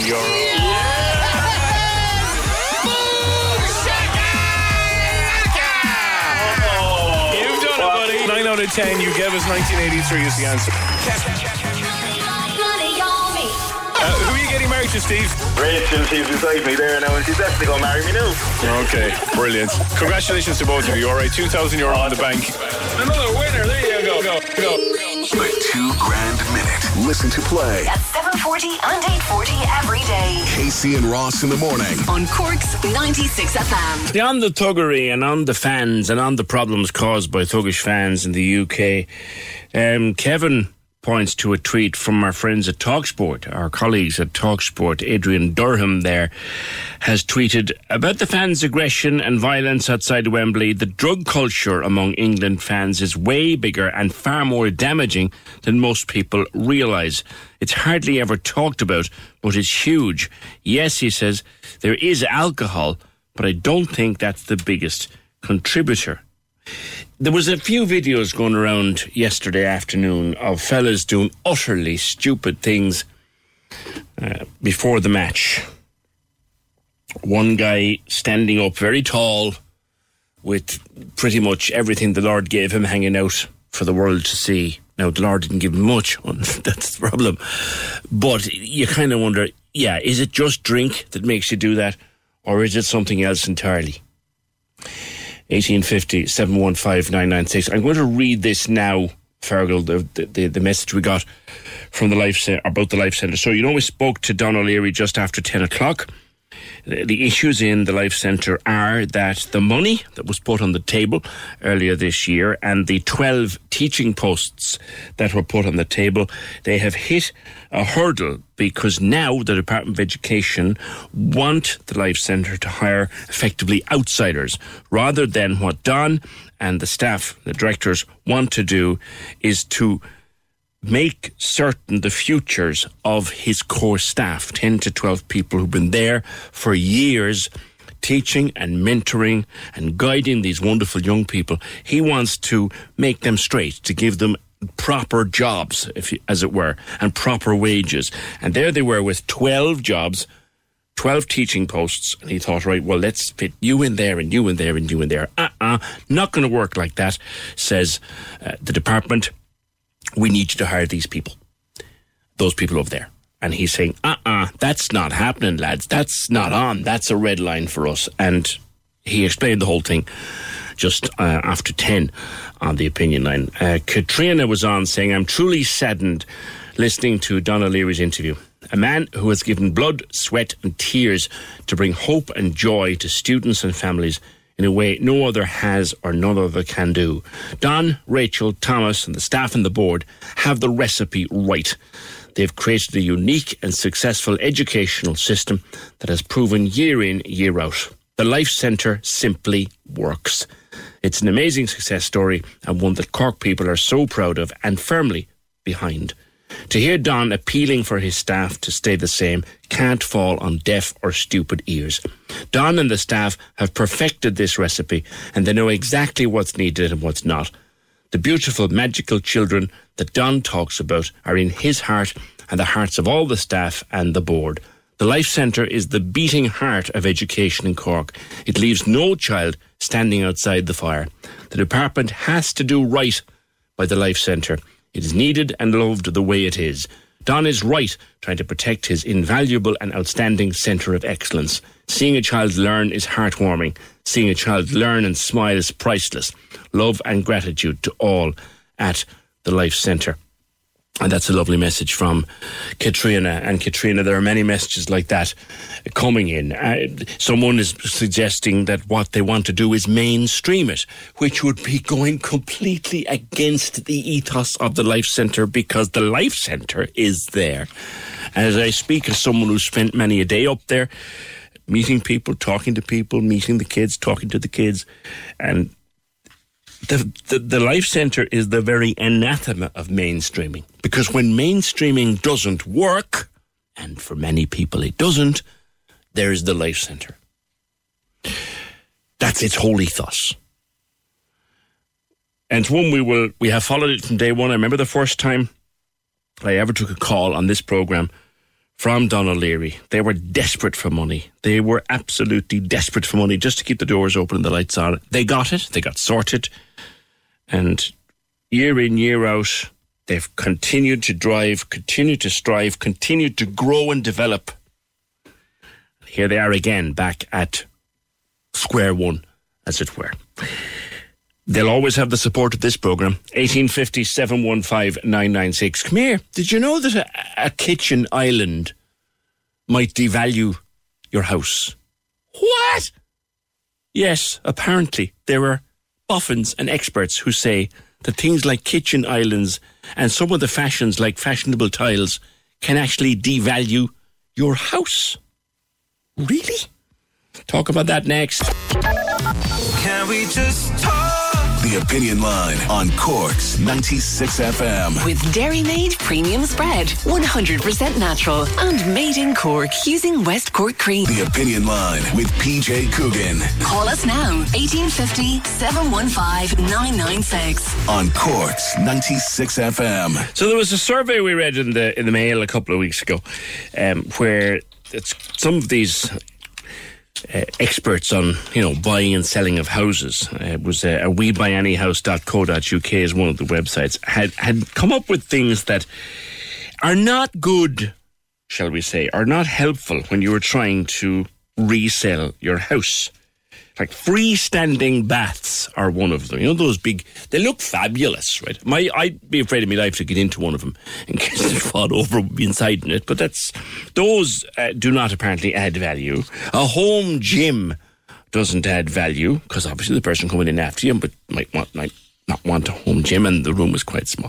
Those bifold doors, they're fabulous. As an engineering job, they're very hard to put in, but they're brilliant. But if they're not well installed, they can be a long-term money pit. Other things, log burners, ceramic statement tiles. We had them. We put in a new downstairs loo last year, and we put these things on the floor. And I tend to call them epilepsy tiles, but herself loves them, and you get used to them. They're apparently not great for long-term value. Kitchen islands. I love me kitchen island, but they're not great either. You wouldn't know why, but I don't know. Anyway, let us go to Doneraile, to Townhouse Interiors and Myra Ryle. Myra, good morning to you. Good morning, PJ. How are you? Good. All those things that people love, and the experts are saying it's not great to try and sell your house with those things in them. Now, the freestanding bath, I must say, I don't like. How is it? It might not. PJ, you look wonderful in a freestanding bath. Fall over with me in it. I think everything is down to a personal taste. No two people agree on colour or design. So if you intend on selling your house in a couple of years to come, of course, it has to be considered that the next person that might buy mightn't have your taste. But I think while you're living in the house decorated according to your personal taste, with kitchen islands, I do understand people's predicaments.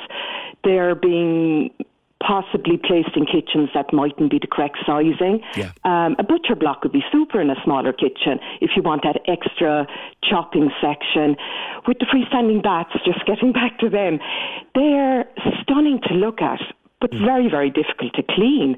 If they're mounted towards a wall, you can imagine trying to get in around it to clean. But they become obstacles or hurdles in rooms. And I believe the plumbing is a nightmare as well. Absolutely. Now, I know a very good listener of yours and a good client of mine is after placing one in her bay window in a bedroom. And do you know what?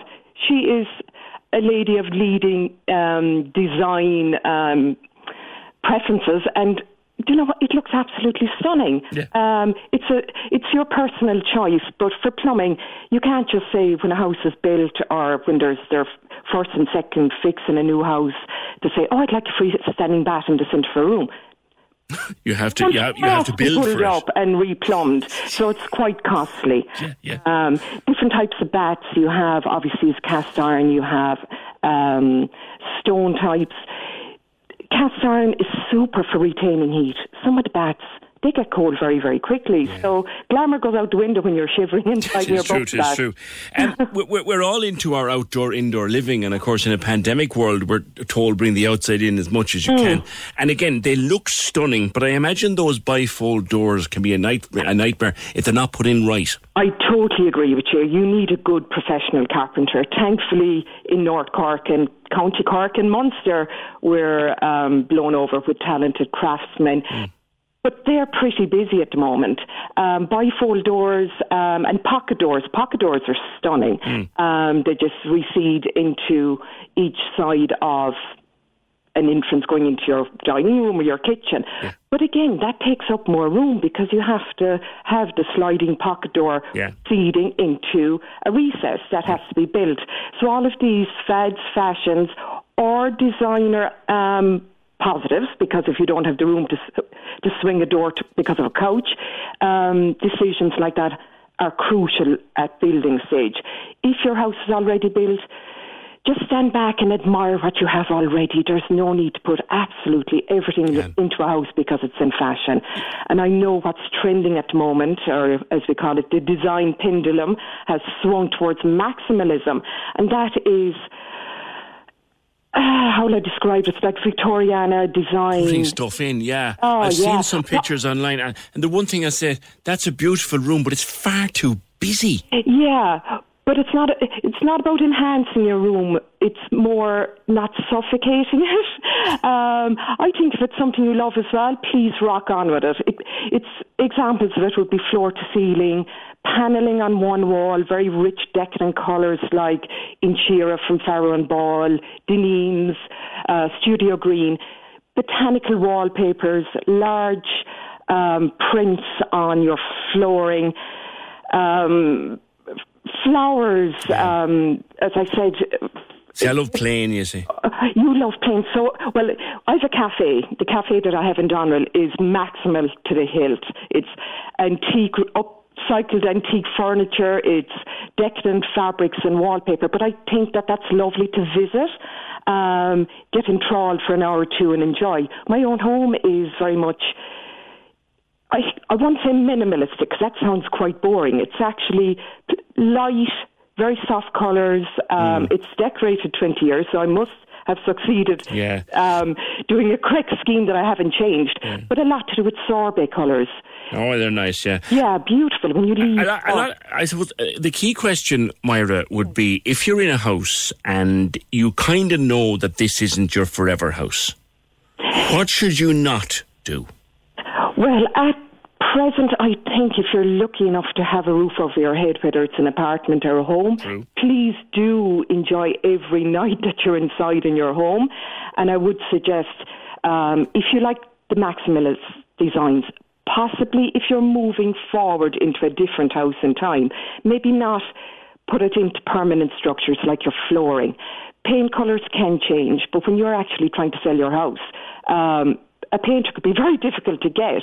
And as I know from very good friends of mine that are estate agents, I've often been called in to derobe a house or make it more, I suppose, more plainer. Strip it back for sale. Yeah, exactly, to enhance the sale. And that would be making everything quite plain. But again, we could be hired next week and have a couple on our books for show houses. And my goodness, in show houses, you put everything in that actually attracts the buyer there and then. So it's the opposite to selling a second-hand house. But I think with the flooring that's out at the moment, beautiful parquet flooring, herringbone, chevron, the lovely Spanish-type tiles, maybe put them into a smaller bathroom, especially the tiles. The chevron and the parquet floor, if you have the budget to put them in, please do into your hallway, or into your sitting room as well. But don't have too much of anything. Try and keep to one or two elements in your house. Same flooring, maybe in 2 or 3 rooms. Yeah. That's expense less for the next person that have, the honour of buying your home. Because they may not have your taste, and the less they have to rip up and redo, the more likely they are to buy the house. Whereas you can actually still bring your pot plant under your arm, you can still bring your sofas with you, but anything underfoot that's more permanent, just think of a little bit more, I suppose, play to all audiences maybe. But as I said, don't ever put yourself into a very plain, boring box for the next few years. Still have your own style. Okay. Still have your own style. All right. Listen, I suppose fashion changes from week to week and month to month and year to year. Your own taste is your own taste. Thank you, Myra. Good to talk with you. That's Myra Ryle from Townhouse Interiors in Doneraile. I love my big island.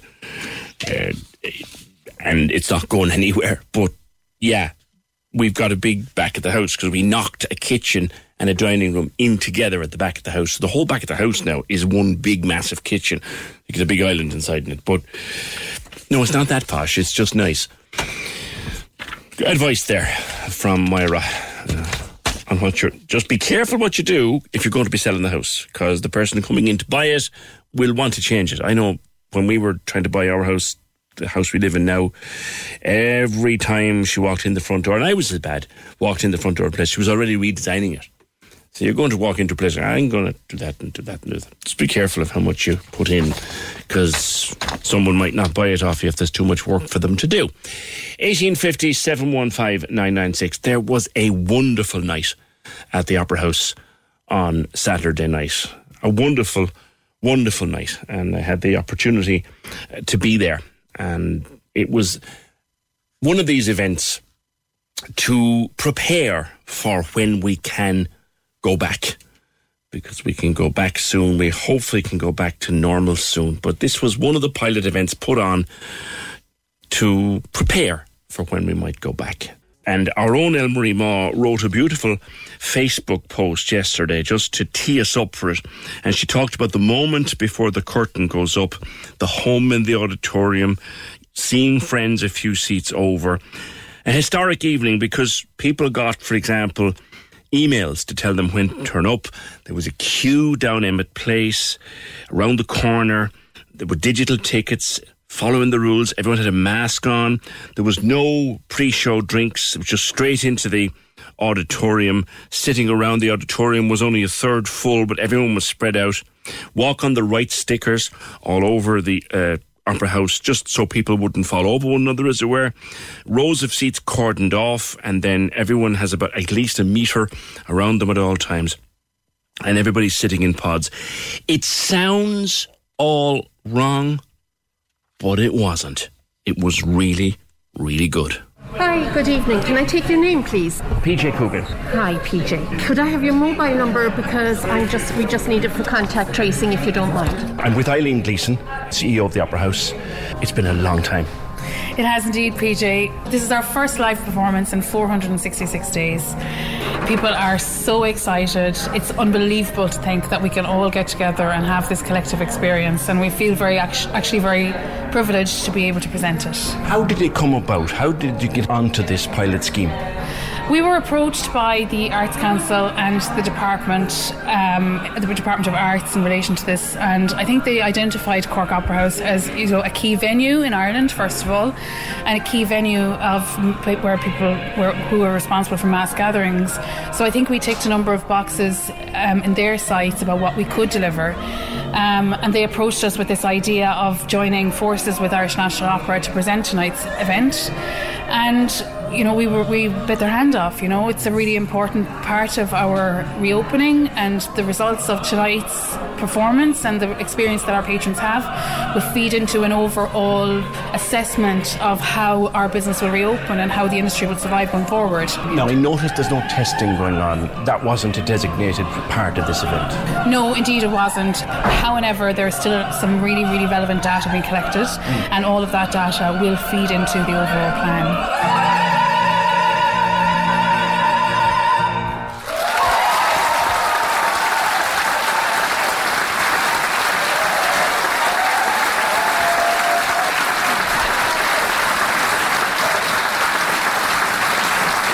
Who should I meet at the interval but Karen Underwood? Karen, the sound of applause.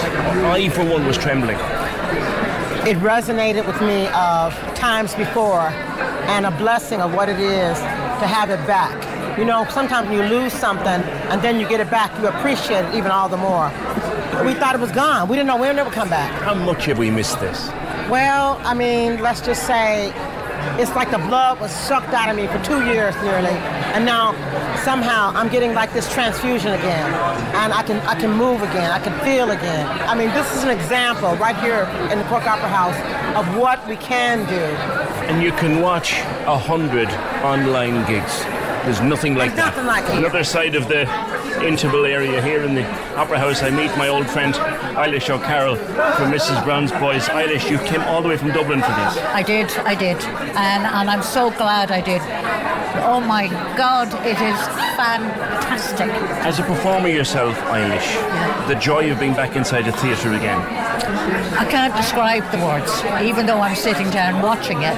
It's that lovely feeling, and it's social distancing, and I thought that might have kind of lessen it a little bit, the enjoyment of it, but we're making as much noise in there as a full house, so it is lovely to be back in a theatre, whether it's on stage or sitting down. Angela Newman here at half-time. Isn't it so good to be back at a show? Oh, it's absolutely amazing. It's so emotional. I was actually weeping my way through the first half. It's just an incredible experience to be in a theatre with other people, with live performances. The emotion in the room and the vibe in here is amazing tonight. It's fantastic. I mean, there's only a third of an audience, and it's like it was a full house. We have so much more left to do, but we're getting there. Oh, it's a step in the right direction, and it couldn't come fast enough for me. I'm buzzing. I can't wait to get on the stage myself. But this is a brilliant start. What a fantastic beginning to something, hopefully, that will keep building now over the next few months.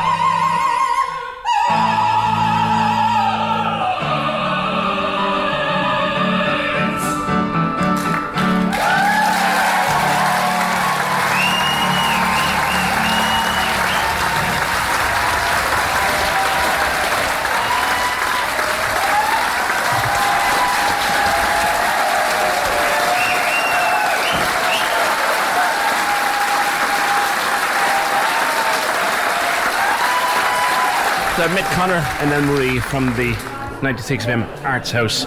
We're here with the arts community, PJ, so we are. We're all enjoying our night out. We actually can't believe we're here. Yeah. I couldn't get over the giddiness in the queue on the way in, which was amazing, looking around despite all the masks, recognising people you'd know from concert after concert. And then, literally, this is at the end, we're standing in the foyer afterwards. Every single emotion. I had a lump in my throat for half the night. It was just so moving. So exciting to hear the music in the house it should be heard in. Yeah. So wonderful to see our friends who have been singing to us from their bedrooms and from God only knows where online. To see the staff and crew all around the Cork Opera House here who practically turned the Opera House into a television studio in lockdown so they could keep streaming stuff to us and know that, you know, everyone was back doing what they should be doing. It was just... It's marvellous, isn't it, Conor? You know, we're getting there. So we're so close to getting there. Absolutely, but be patient, okay? And when the opportunity arrives, like it did tonight, I'm on a date. And it was all about romance tonight in the Opera House. And our love affair with the arts continues. Yeah, and Cork has that special love affair with the arts, which is why there was so much joy in the house tonight. There really was. You know, even talking to anybody, whether they were wearing masks or not, you could tell everyone was smiling. You know, the beams, I'd say people have a little bit of a pain in their face from smiling sometimes for some of it. You know, it was just pure joy, literally joy from start to finish. How privileged we are to have been part of a test like this. So it's all died down, the applause has faded away, and I'm back in the dressing room with Majella Cullen. How did that feel? Oh my God, it was absolutely extraordinary. I'm still trembling because it was so moving and so exciting. It was amazing to have a live audience again in front of us, so wonderful. I think we got a sense, even in the opening strains, of just how much we have missed this. How much does it mean as a performer to be back doing what you love the most? Well, sort of in the middle of, I don't know, some aria or some duet that I was singing tonight, I just got a sense of this is where I'm supposed to be and this is what I'm meant to do. And the thing is, PJ, you spend years and years and years training technique, style, and working on your art, trying to be the best artist you possibly can. But without an audience, it doesn't mean anything. There you go. That's Majella Cullen. That's it for today. The programme edited by Fergal Barry, produced and researched by Katie O'Keefe, and we'll see you tomorrow just after 9. Can we just talk? The Opinion Line on Cork's 96 FM. With Dairy Made Premium Spread, 100% natural and made in Cork using West Cork cream.